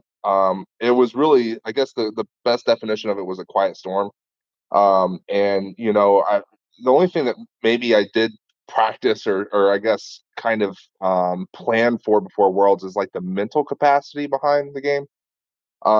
We did have a couple discussions. I wouldn't say a bunch, but we had a couple discussions about just how your emotions affect the game in general. And I told her some of the best playing that I ever can do is when my partner's not kicking themselves in the ass after they mess up or panting and this and that. Like if you make a mistake, you just get back in the game. The second you make a hissy fit about it or whatever, it distracts me. It distracts your partner, it distracts you. It's just not good. So me and her, we had a really good game plan of just really mentality of a quiet storm. If you watch us play, we almost never talked. We would win 2 games and we would be like, okay, we need to try a little bit harder in this game right here because we know they're going to try harder. So it was kind of the mindset we had. We didn't let our guard down, and it flowed the whole way through. And I'm not going to talk too much more, but I tried that with Blake. It didn't quite work. So it works in some cases, and it doesn't work in others. But yeah, that's why I think we did it. We had a quiet storm. It worked well. Oh, that's awesome. Hey, Ryan, this is Adam Gilson here. Thanks for joining us tonight. Really appreciate it. I had been talking to people, letting them know that I was going to be talking to you this weekend on this podcast. And one of the questions that kept coming up was, everybody knows your stellar 2-bar offense, and everybody knows that you can just unload whenever you want to. But there was 2 things that people were talking to me about that they saw that you did at the Tornado Championships. One, you primarily were passing. You turned it on and shot every now and then with Blake, but you were primarily passing. And 2, your offense throughout the weekend was stellar. Could you walk us through that? Like, what is, and you don't have to give away company secrets, obviously, but like, what is your mindset there? Because it seems like both of those things are interrelated. And what is it that you're actually thinking or doing or looking for? Yeah, I'm one of those people. Like, if you ever, you guys have talked to me once, and people talk to me all the time. I give away information, and the reason why is because I can key in real quick to see if you know what I'm doing, and I can make a really fast adjustment. It's a game of adjustments, right? You may come in and go, oh, he's primarily passing. I'm going to go block his passing. Great, please do, because the goal is wide open. So yes, 100%. I scored 3 points. Is what me and Blake counted from the 2-bar the entire tournament. The thing is about my goal back there, I am not the one controlling the match. I'm only the one supporting, as you guys have already mentioned. It's when a good goalie does. A good goalie does not score, does not need to score when they have a player like Blake in front of them. So correct. My offense is going to be short sprays, going to be passing, it's going to be this and that, and mostly because everybody is on my shots. Now, the second that people do start getting on passing, it's obvious. One, it's very hard to not show somebody that you're on their passing unless you're just sitting there. And the second that happens, yeah, I'm just going to start blasting you, and that's going to be way worse for your team than me, clearing the ball up. So yeah. Offensively, it was all passing and short sprays, short, just whatever, short options, and clears. It was not about pounding the ball. It was the second part of the defensive here. Sorry, I lost myself there. The second part was about defensively. Just what are you thinking? What's your mindset for what it is that you're going in for? Yeah, obviously just to be a wall. Yeah, that's the thing, right? And as Jim even mentioned early on, picking up tendencies of Bobby, 100%. I mean, if you don't learn from Bobby, you're kind of a fool playing goalie. I don't want to say you're full, but there's something to be learned from the reason why somebody can't shoot an open hole, and it's not just someone. It's me too. It's every single player in the game.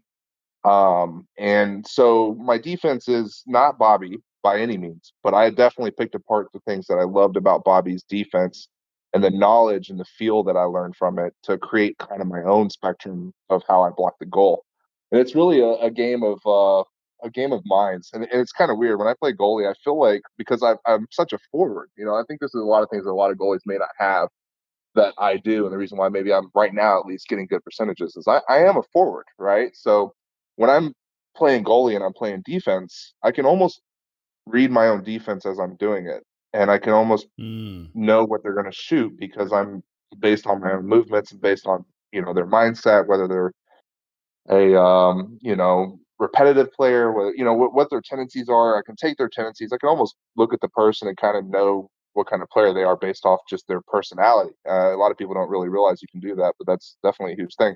And then I take all that and then I kind of feel it. To be honest with you, I take all that and I put it into. I start moving my defense, and based on what they've shot, based on what holes I'm leaving, how arrogant can I be? And I'm not always right, but I think I can read myself, and that's what gives me the edge on people is I'm reading myself with you.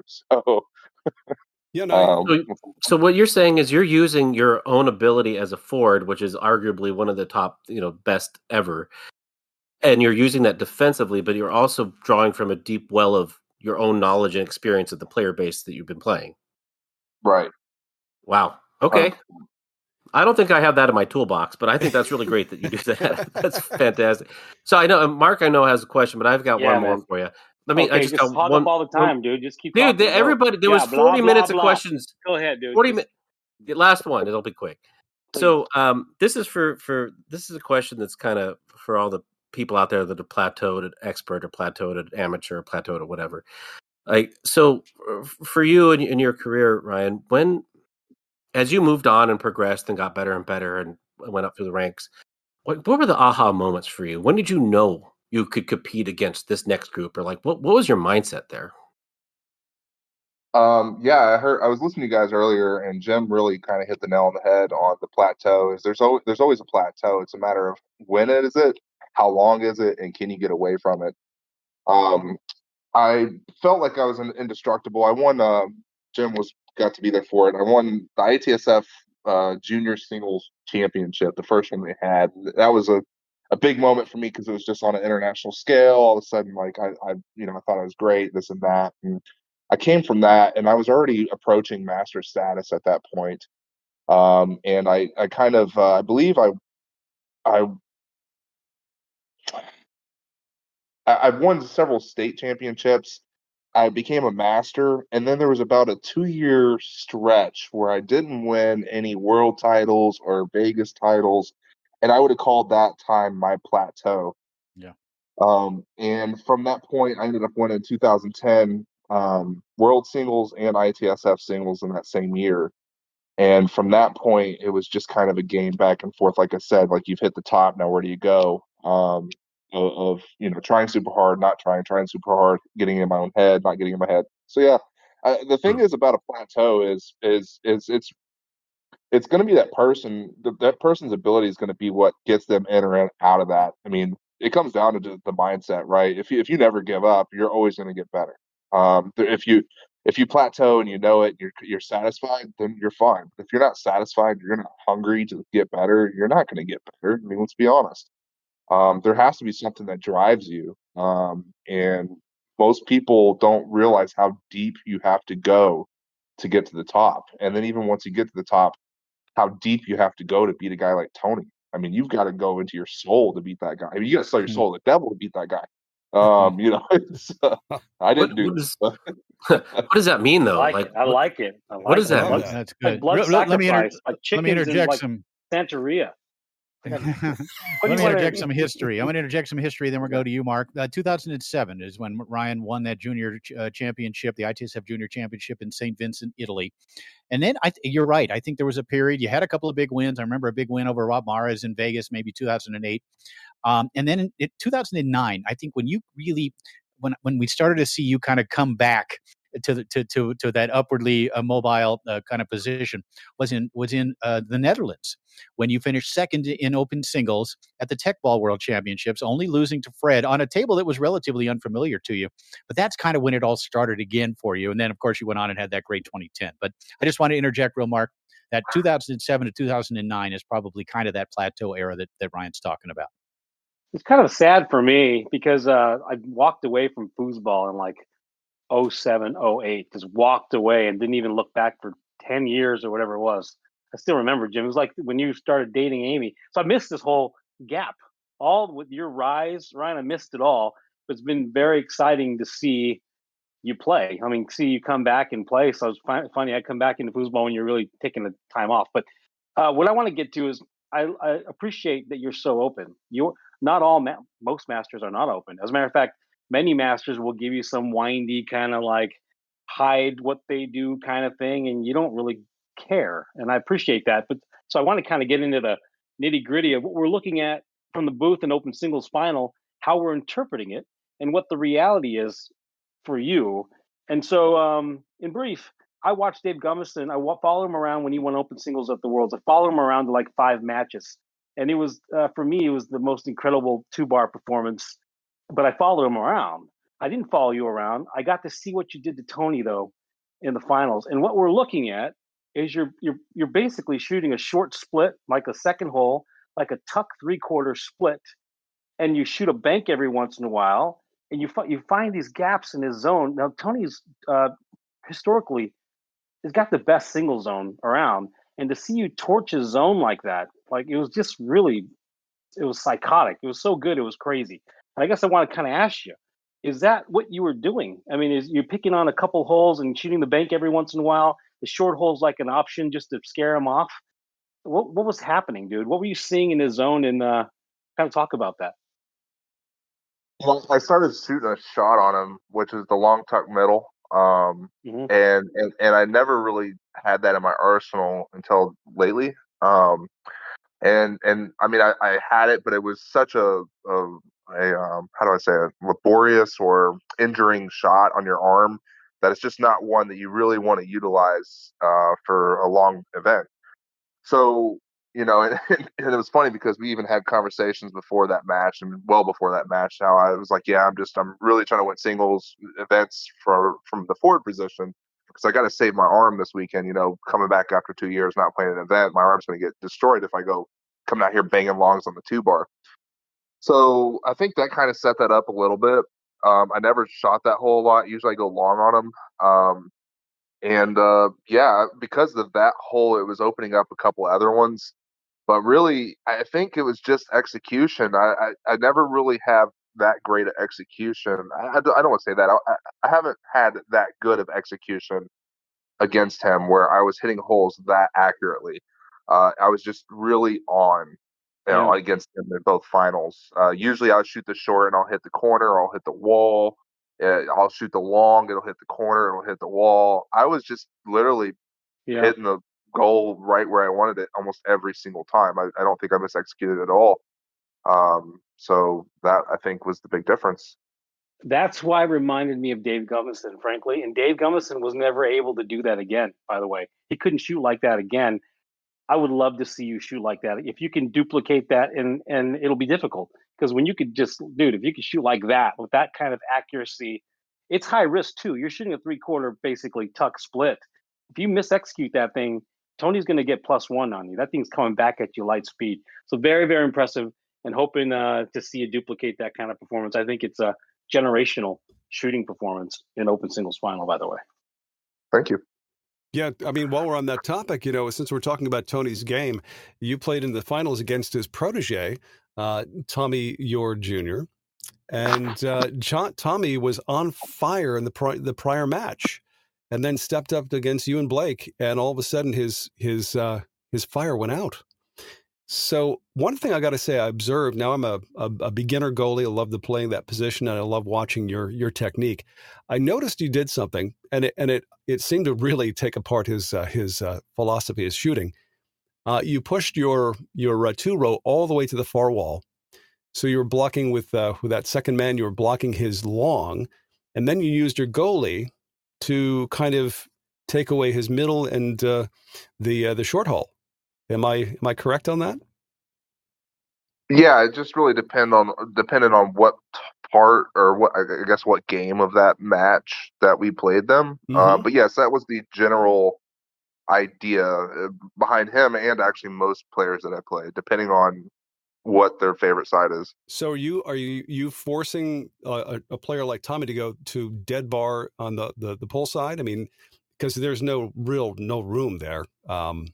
Maybe half a ball length when you've got your 2-row. Yeah, good luck. There's no players that are on the top that can consistently hit a dead bar pull side accurately. Right. So if they're going to go pull side and I'm posted, even if they only hit it 50% of the time, I'm still getting 50%. Got it. Yeah, his percentage was way down against you. Yeah. That defense where you post up on that near side, which I think we first saw against Tony several years ago, and it really was so successful against Tony. And I actually adopted that defense as I play here locally, or when I play, I started using that defense. And basically, you're daring that guy to hit a dead man on you. Mm-hmm. And as you say, very few players at the top end, at the middle end, at the bottom end can hit that dead man near side. And so if they do, you say good shot, right?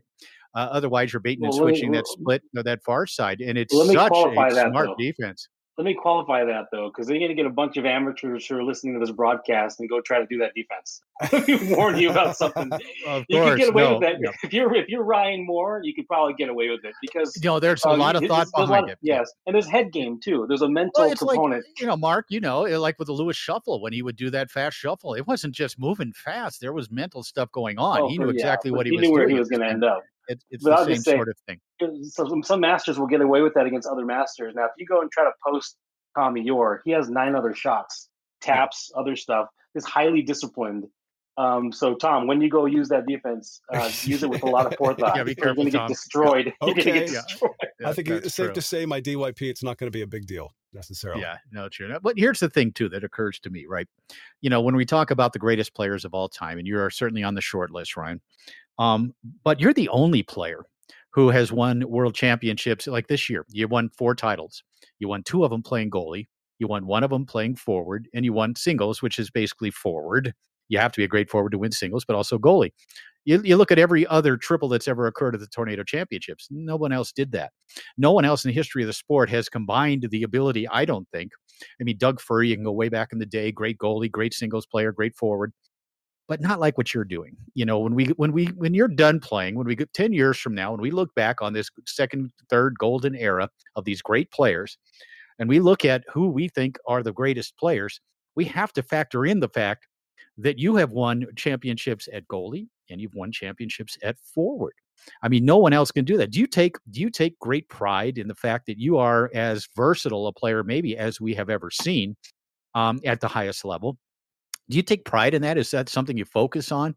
We talked about you having fun at goalie earlier, but is it something you focus on and say, I want to be a versatile, all-around great player and be good at everything? And you are. Is that something you take pride in? I mean, of course I take pride in it. I wouldn't say it's been a goal by any means. I think it's just something that kind of happened. Again, as we talked about earlier, just keeping the game fun.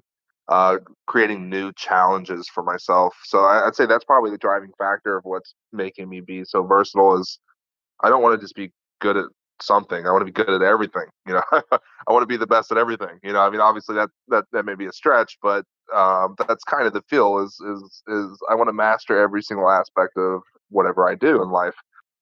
So that would be probably the driving force more so than anything. But yeah, you can call me the modern age Todd, I guess.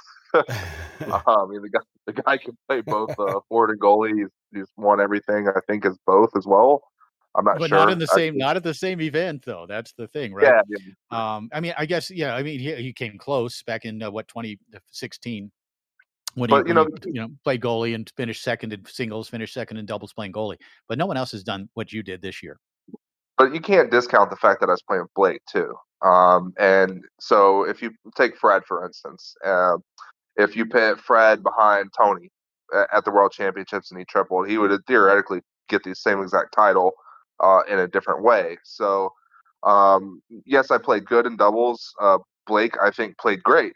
There was maybe one or two matches that he played fair or good, but definitely good enough to win. But he played great otherwise. So I kind of hated it when people were giving me so much credit in doubles. Like, man, you put up a wall, this and that. It's like, yes, it's the thing about playing with a top player. If you lose, it's all your fault, and if you win, it's all because of the top player. But yeah, he played great. So that's obviously a big part of this. Yeah, no question. And that was on my list earlier, focusing on Blake Robertson as being now. We have to begin to think of him in those terms, right? As one of the very best players, as an almost all-time great player, perhaps eventually, as a future Hall of Famer. And we kind of forget. We think, Ryan's playing with Blake, and Blake's a very good forward. No, Blake is a great forward, and we can't forget that. Yeah, I mean, look at it. He almost won the year prior with Todd. You know what I mean? So, and I think one thing that me and Blake have that him and Todd don't have is we got the vibe. You hear us saying the stupidest things, and everybody's like, "Are these guys retarded, or what's going on?" I mean, why are they saying hurricane? What is a hurricane? You know what I mean? What are they talking about? Kentucky's freezing over. Everybody's getting stuck here. Nobody knows, and that's what's great. Everybody's like, "Are these guys stupid?" But me and him know exactly what we're talking about. You know what I mean? So we got this like very unique vibe where we're all out and we don't care what people think about us.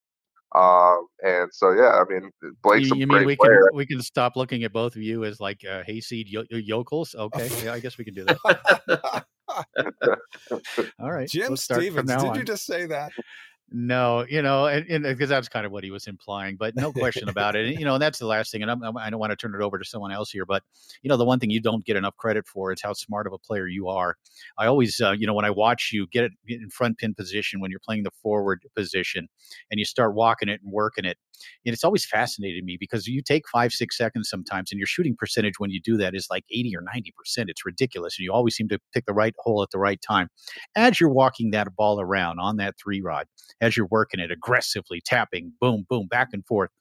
Do you have specific things you're looking at with a defender, or do you just kind of have this is going to set up that's going to set up this sort of approach, or are you, as I say, looking at specific things and eventually deciding where to go?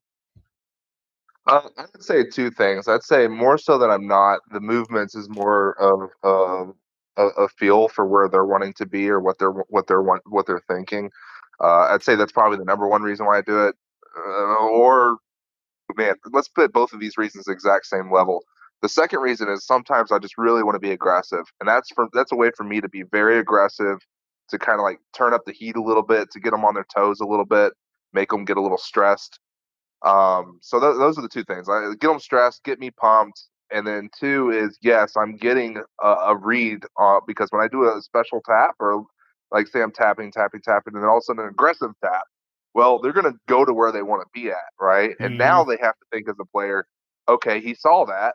Is he going to go to the open hole now, or is he going to still go to that same hole?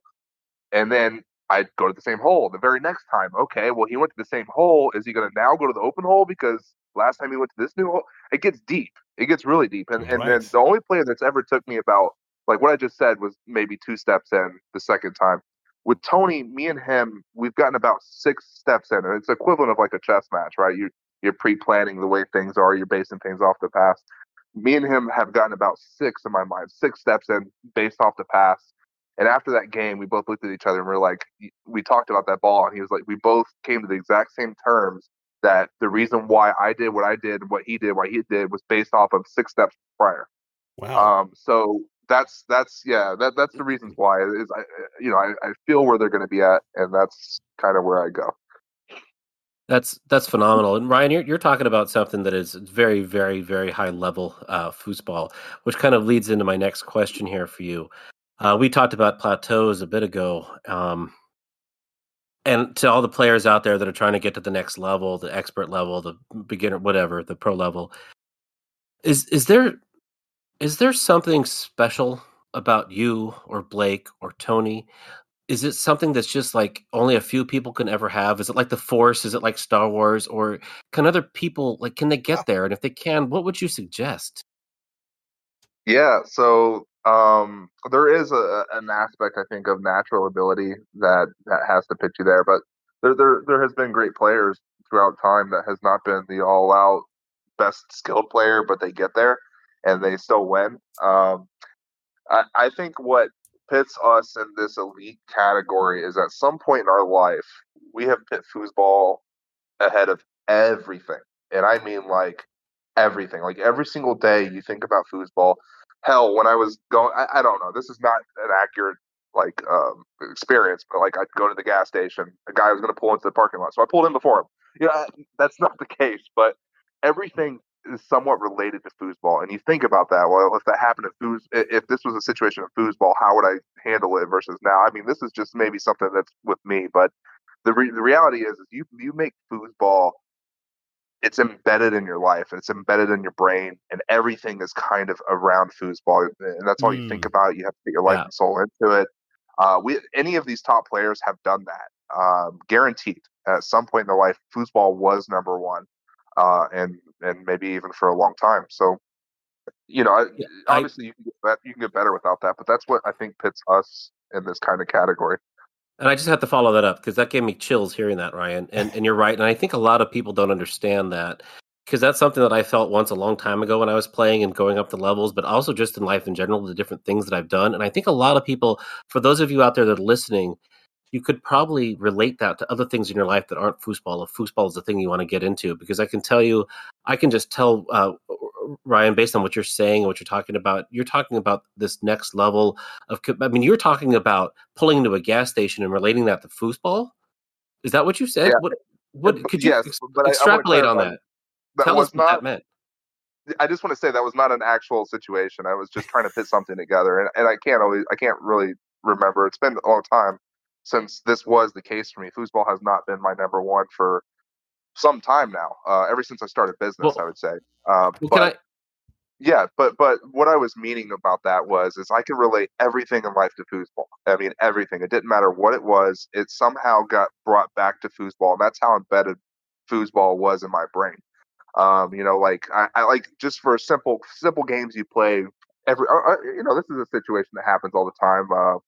Not all the time, but like you're playing a game with somebody, you're playing just something else, and then the same kind of head game. God, what would be a simple way to put this? I think he's going to go left. Yeah, and he went right. You know what I mean? And yeah. You know what I mean? And then you just play this back and forth game, and you relate it to foosball. I'm just saying, like, foosball is embedded in you. Every decision you ever make, you almost relate it to foosball in some way. True. Right. So true. I've got a 4-year-old. I'm driving down the LA freeway and I'm picking holes. Where can I go? I'm going over here. I'm going to bait the guy here. I'm going to act like I'm going here. I'm going over there. Exactly. That's a good synonym or that's a good. That is crazy. No, I know what you mean. Hey, the analogy I would have is this, and this is where I think is true for. The foosball champions, the guys that are great at foosball, decided to hyper focus on foosball. But I think foosball is very unique too because there's an obsessive quality to foosball. Yes, embedded in foosball, in this like fascination with this small little ball and all the nuance and detail that goes into execute. We don't even think about it anymore. But to execute a good shot, there's so much micro muscle movement and so much discipline, and so many things have to happen consistently. And it's a little weird analogy. But think about think about if, people make these like people that are into miniature detailing and that kind of thing. There's an obsessive fixated quality on the like the minutia, almost like microscopy, which I deal with all the time. But it's like there's some kind of yeah. Well, I work with microscopes, right? My surgeons work with microscopes, but there's some the ophthalmologists. Interesting, the attention to detail. Well, let me get to my point. Blake Robertson, Tony Spritterman, Ryan Moore, who's showing it in other aptitudes, by the way. It's the whatever aptitude, as long. I mean, I'm not to say that if Tony Spritterman wanted to be an NBA basketball player, he could have been. No, I'm not to say that. But any aptitude he could have hyper focused on and excelled at, he would have been great at it at an elite championship level. Because if he wanted to put together motorcycle engines, or if he wanted to do anything, he would have been great at it. And Ryan, same. Kudos to you. But I think that is a small curve. If we look at the world as a bell curve, there's like some 1% or maybe some 5% that can hyper focus and can excel at a level that's above average. And so I think that's what probably combines these guys. They chose foosball. It's their fixation. It's the thing that they wanted to be great at. And so they were great at it. And I think that for the rest of us, that's our burden. Our burden is, if we wanted to arrive there, are we willing to make that sacrifice? Are you, Adam, willing to give up everything? You're depressed. Why are you talking to me, dude? You're depressing me. I know. Stop. Well, dude, I mean, this is just. I was going to get a table. Now I'm just going to get. I'm just going to get some ice cream. Here's the beauty about foosball. There's still the seniors. There's still the classic events. There's still not. Oh my God! So, good luck to you, Adam. Good luck. Stories are coming. Oh no, Mark, why do you show up? It hurts. I know, that's my whole goal in life. Well, you're completed, man. We're speaking with Adam Gilson and Ryan Moore, actually. Yes. On Foodstock Live on a Sunday night. And great question. Way to depress Adam a little bit. But I think what Mark and what Ryan are saying, it's just such a great point. I think it's something that's a common denominator with every great foosball player is, and Mark kind of said it, they selected foosball, right? They chose foosball. It was going to be something, right, Mark? It was going to be something, whatever it is, whatever they applied themselves to. Foosball just happened to land on their radar. And foosball is such a complex, deep, multifaceted sport. It really is. And you try to tell people that, they don't always get it, but it really is. And Ryan, you said it early. You said you want to be great at everything you do. And right now that seems to be the case. You're a great dad, you're a great husband, you're a great businessman, you're a great foosball player. And really you learned that from foosball, didn't you? I've always said that for me, foosball was sort of my martial art. It's where I learned about myself. I learned how to compete. I learned how to respond under pressure. And it's really influenced the rest of my life in so many ways. All of us who have played foosball for a long time and played it at the highest level like you have allowed that and to influence us in so many positive ways in our lives. And I think that's kind of what has been sort of a theme of tonight, speaking with you, is it isn't just about foosball. It's about being excellent. And it's something I want to teach my kids. It isn't practice makes perfect. It's that practice creates growth towards excellence, right? And that's kind of what you're touching on here, isn't it? If it isn't foosball, it's going to be something else. But foosball has allowed you to look at everything through the lens of foosball and strive for excellence. Yeah, I think one of the biggest things too that I think most people, I think not necessarily fail at, but aren't at the best at, is actually failing, right, or losing, or not succeeding, or even the thought of not succeeding or failing or losing. And foosball, I think, has taught me that as well. Like, there's always risky times in life. Well, there's not always, but I'm a very risky person. I take risks. I take big financial risks for potential huge gains. And I'm okay with that. And if I fail and I lose, I'd never fail and I never lose, because I learned something. And long-term knowledge is more valuable than any dollar you can put on it. So that's one thing I think foosball taught me is when I lose a match, I know why I lost that match. And yes, I lost that match and lost that tournament, but I gained that wealth of knowledge that I can take with me the rest of my life. And I apply that within everything. And I'm not afraid of losing, because I know that I can win, and I know I can do it again. I know I can still succeed. I just have to, figure out why. So think that's maybe two big things as well. But yeah, foosball. I've related my whole life to foosball. I dedicate my whole life to the game that what it gave me. I feel like I'm confident in life because I feel like I can win anything. I feel like I could be the best at anything. So yeah, foosball's gave me that, and it may not give everybody that, but it's definitely gave me, I think, a competitive edge in life over most people because of this little game. Ryan, I want to go back real quick to something you were just saying. You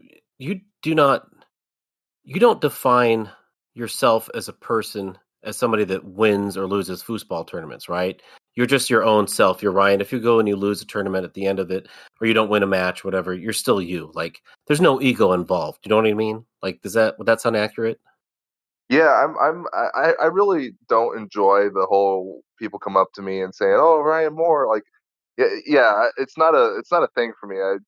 I don't take up to it well. I wish people would just call me by Ryan and not Ryan Moore. Yeah. It's just one of those things, though. It kind of comes with it. But yeah, I do like being that normal person. That's why I don't think I'd ever be a good famous person. Like if I was actually truly famous, I couldn't be famous because I just wouldn't know how to handle it. I wouldn't be very good at it, I don't think, because most of the famous people, they know they're famous and they act it. So yeah, I'd say 100%. Yeah, I just asked that. I'm sorry, just to follow through with the thought. I just asked that because your sense of self isn't defined by what happens on the table, so your ego is not involved when you're playing, and I feel like that lets your mind get out of the way of your body doing what it needs to do when you play, which is why I'm asking that. When I'm playing, it may be a little different. I do.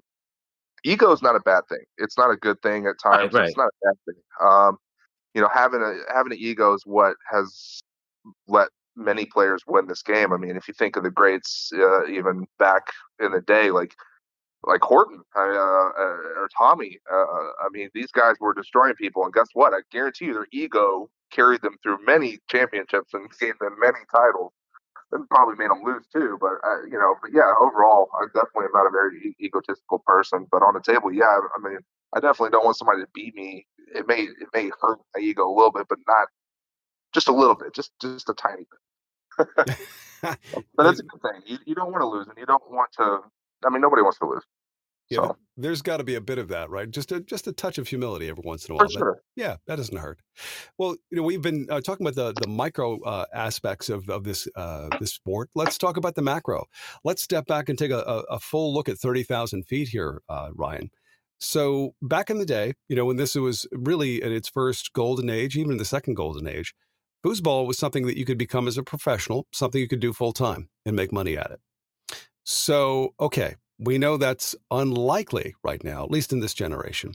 So what do you say for the next generation? How do you say to them, hey, guys, here's how we develop this sport to the point where you as an exceptional player can make a living at this? How do we do that?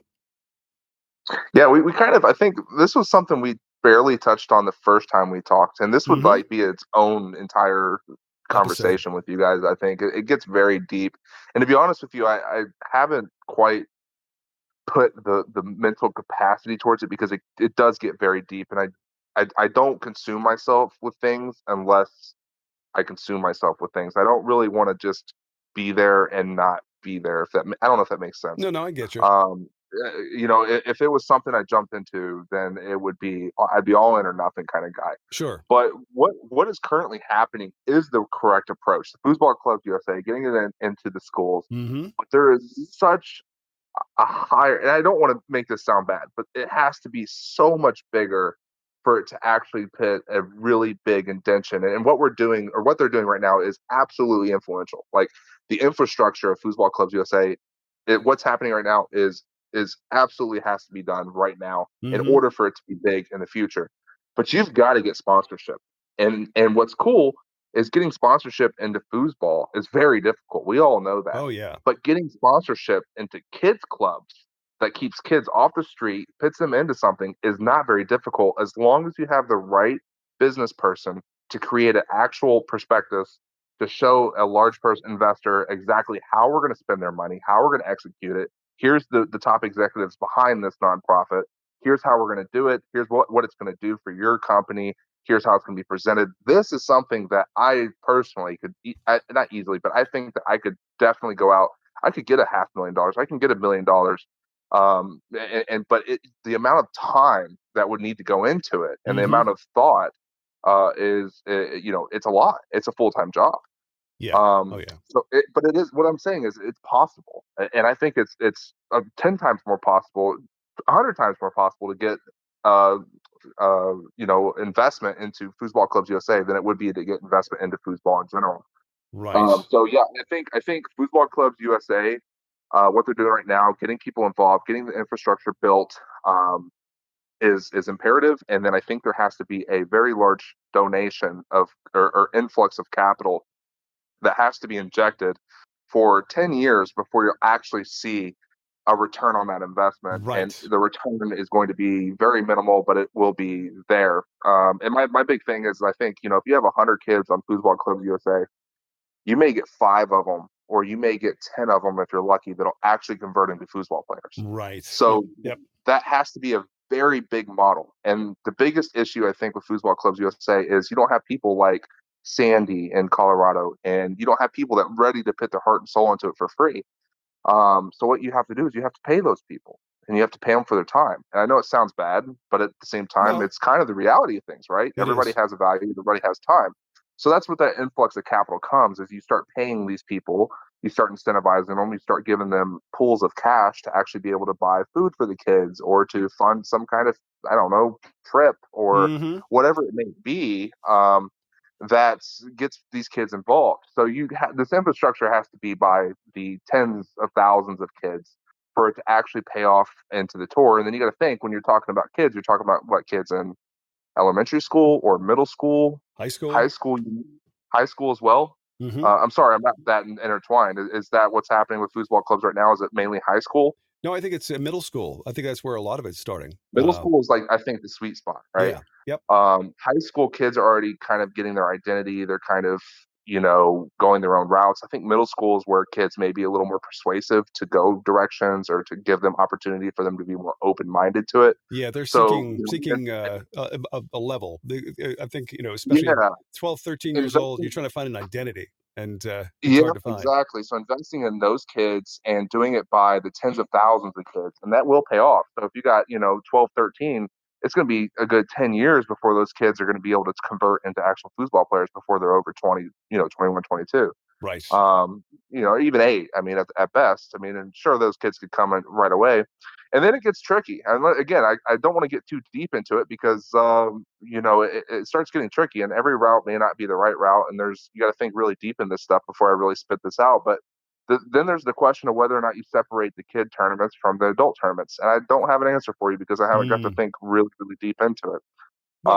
But you have to, figure out what's best for both tour players and kids at the same time, and financially what's best. So again, there has to be a big business model. It has to be made. It has to make sense. There has to be salaries. There has to be budgets, and it has to be very high level thinking to actually make this thing really blow up, like China blow up. Sure, but it can happen. It can happen with, over a 10-year time, say $10 million. And I know that sounds like a lot of money, but at the end of the day, it's really not if you don't make it a lot of money. And that may sound funny too, but I feel like I can raise $10 million in a couple weeks in my industry. Sure. So that's the thing. $1 million a year is I don't think too impossible to find. It's all about also media and promotions. I mean, you've really got to get the word out. People need to hear about this. It needs to be a big deal. Here's the thing: is that's 100% correct. I think for foosball side, but yes, that company. There's companies that will donate this. Obviously, we all understand it's a tax write-off for these guys, but they'll do it because like my company that I'm creating right now, it's allocating 1% of all profits go to charities. Okay. They kind of blow the torch on this, but yes, we're planning on some of this going to Foosball Clubs USA. Sure. And so there's companies that have this embedded into their system already. They're going to donate money no matter what. It looks good. They can put it on their website. They can say they're helping kids. And think about how many kids, Jesus Christ. I mean, there's thousands of kid companies out there. I mean, it's just unlimited. I mean, if you approach 1,000 companies with a very well built out plan, you're going to get 10 grand, 50 grand. I mean, like, seriously, this money comes fast from these huge companies. It's nothing. Yep. But it's just taking the person to do it. It's donating the time. It's, having the mental capacity behind the business plan. There's a lot to it. And I would love to tell you that I can do that right now, but I can't. And it's actually going to be a good thing. It's like if I focus on that now, I would only have a little to give. Whereas if I focus on my company now, in 5 years from now, I could have a lot to give. So it's a balancing game. But there's like I said, this could be its own conversation. I can go on forever about this. But what's happening right now is absolutely 100% the direction that it needs to go before it can get to the direction that I'm saying it needs to go. No, it's we want to see that stair step. We want to see it like when you're in grade school, high school, and you want to become a pro tennis player. You can see the steps you got to take. You know what you got to do. You know right. the dedication that needs to come from early on in your career to get to where you want to go. And of course, you need a sponsor and need people to believe in you too. But with foosball, you don't see those steps. They're like no steps at all. Right. And you also got to give them a reason too, right? I mean, like again, I haven't thought too much about it, but you're kind of pitting me out there. You got to give them a reason. Why do they want to be the best? So a lot of this is going to kind of fall into the hands of the ITSF right now. I mean, how can we make this thing, worldwide where it's actually recognized and people understand? I mean, obviously the Olympics is what everybody goes to. Is it possible? Of course, but how? And when? I mean, so there's got to be even more of a reason. And a lot of times when people have so many questions that don't have answers, they just give up. But it's a very deep mentality of thinking about how to make this happen. So same thing with growing the sport in general. I mean, there's a very deep mentality that has to go in there to actually plan all the directions you have to go to make it perfect. And this is just a brainstorm, but if I were to ask you for the near future, if we could get to you on a panel with several other people to talk about this on air, how we strategize together and get this to happen, would you be willing to do that? Yeah, of course. I have no problem with that whatsoever. Okay. It's definitely I'm an open discussion kind of guy. I definitely don't want to say I'm always right because I'm not. Oh, sure. But I think that there's definitely got to be some minds that come together and a lot of people that have to execute to make it happen. Sure, let's make it happen for sure. Let's put together some consortium of people like yourself who have something to say and can add some positive input into how we move forward and make this happen. But yeah, no doubt about it. And we've really run the gamut tonight. We've covered several things, certainly talking about your great performance, but also showing that you're more than just a foosball player. You have an awareness of what really needs to happen on a worldwide focus as far as foosball is concerned. And Ryan, always entertaining. This is the second time we've had you, and the second time we have really reached pretty deeply into several different topics. I know we've got about 8 minutes left in the show, and I'm sure these guys have a few more questions for you. But I just want to let you know how much we appreciate you, not only as a player, but as far as being a true foosball man. Yep. And how much you care about what happens in the foosball world. So thank you very much from me. No problem, Jim. Thank you, buddy, as well. We appreciate everything that you and your team has done. Hey, Ryan, you've grown on me, dude. You've grown on me. Oh, dude. It's hard to do. It's super hard. Dude, super hard. I don't know if it's a good thing, though. Is that a good thing or no? Because that means you'll talk to me more often. Uh-oh. No. But I'll tell you this, dude. Seriously, at the Worlds, I won't say who, someone tried to tell me that you were a bully. And I said, look, man, what you got to understand is Ryan is like me. He's a big old kid. Ryan's a kid like me. And once they started looking at you through the lens of a kid, I turned someone else to like you too. Now you have two people that like you, bro.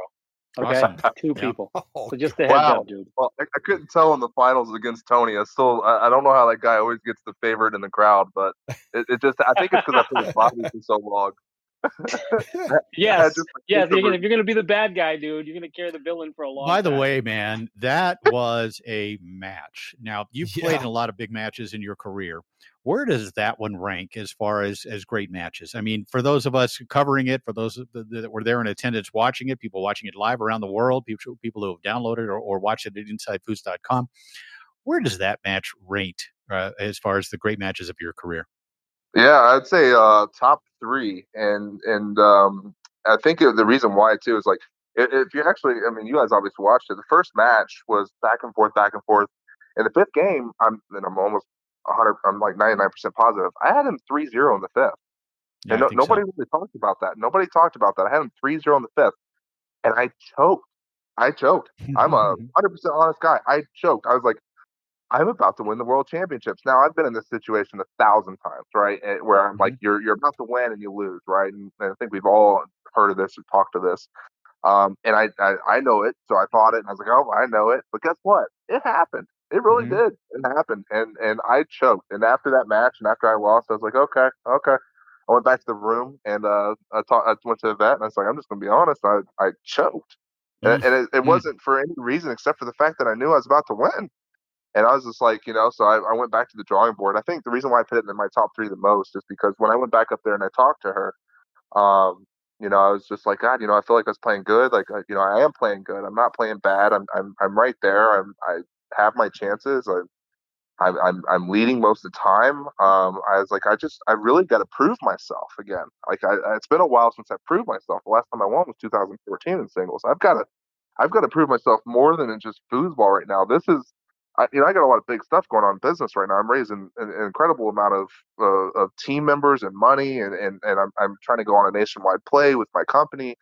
And like this is bigger than foosball. Again, it's like I got to prove that I can do anything that I want to do, and I got to prove that I can beat him. I got to dig deeper than I've ever dig before, because that's the kind of the route, and that's what I did. I went back down there, and he had me 3-0 in the fifth, and I was it was a very weird situation. I wasn't in defeat. I wasn't like, come on, you got to come back. I ended up doing a pass that slopped in, and then I had this weird thought. I was like, man, if I get this next one, I have a chance. And I got the next one, and then he had me 4-2, and I was like, if I get this next one, I kind of have a chance. You know what I mean? So it was just that game all the way until I came back and won 8-6.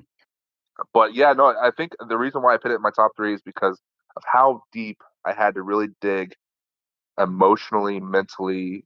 I told you I had to sell my soul to the devil. People don't realize how good Tony is. I mean, people do realize, but it's beyond. You think he's good because of his titles. You don't know he's good because of how smart he is and how consistent he is. And you got to dig deeper than you ever dig to try to beat that guy. Yeah, it takes one to know one, right? It takes one to know one. You recognize that, and I mean, I've had several people tell me that match was played at maybe the highest level that any match has ever been played, between you two guys. And so it was an incredible pleasure for Mark and Adam and I to commentate it.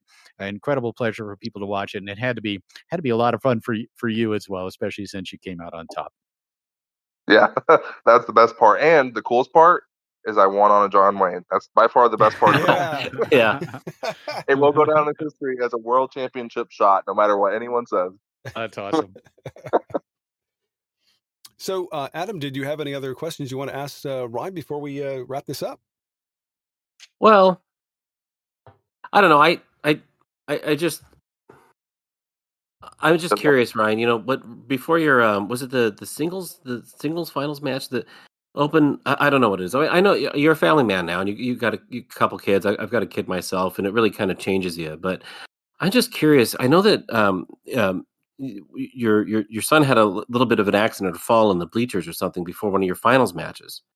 And of course, he was okay. It was like a mouth injury or whatever, and those always look worse than they really are, kind of a thing. But like you're talking about playing foosball again at this level that none of us have really ever been at ever, and then you have this family event happen. Like, how do you steel yourself? Like, how do you come back from that? Yeah. Hey, he's asking, do you love your son more than you love foosball? Yeah.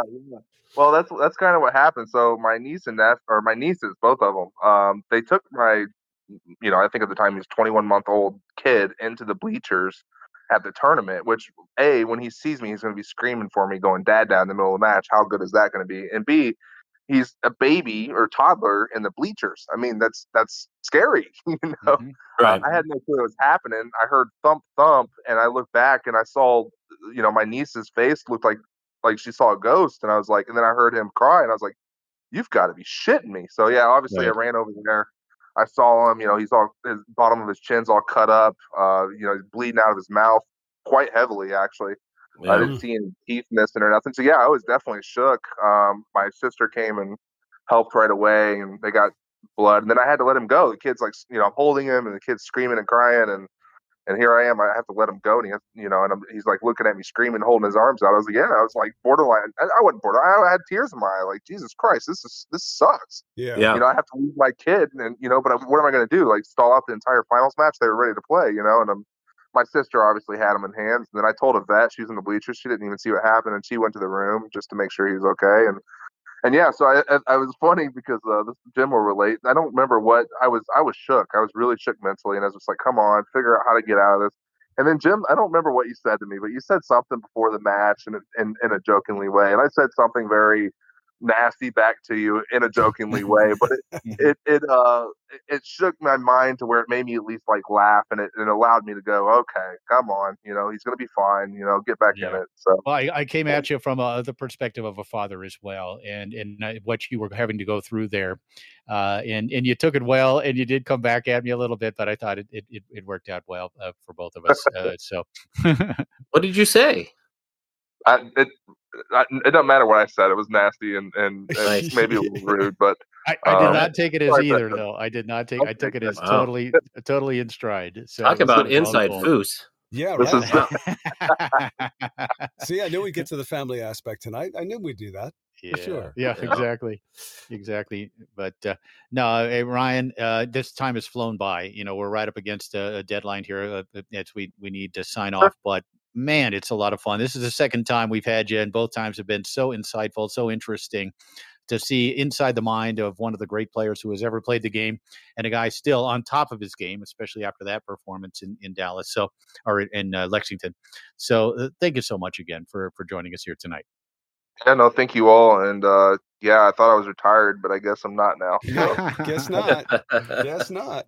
Well, Ryan, thank you. I mean, we're so grateful for you taking the time. And of course, you've got a very busy life, but we're looking forward to speaking to you again, and especially about some ideas as to how do we make this whole thing work out with a nice forum. And we'll put that together and let you know.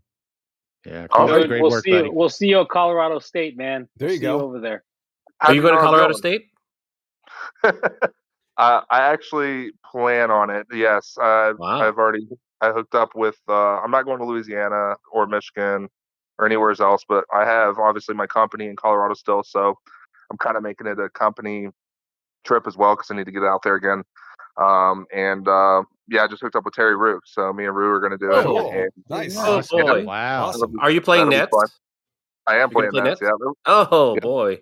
So that'll be fun, and I think me and him are gonna be pretty fired up and having some fun. So we'll see how that goes, and I mean it'll be a little bit more difficult because I won't have my family there to watch our kids, but we'll make do. Sure. Wow, that's cool. Awesome. Well, good luck. That's super. Thanks again, Ryan, so much for being on Foos Talk Live. It's an absolute honor having you on, and we're looking forward to our next conversation. Guys, you've been listening to Foos Talk Live. We want to make mention that Shooting the Shot is coming up again on Tuesday at 5 o'clock as a download on foosballradio.com. Here's a quick preview of what you're going to be hearing. Inside Foos and Foos Talk Live proudly present Shooting the Shot with Clay Toomey. Tuesdays. All right. Well, I'm Adam Gilson.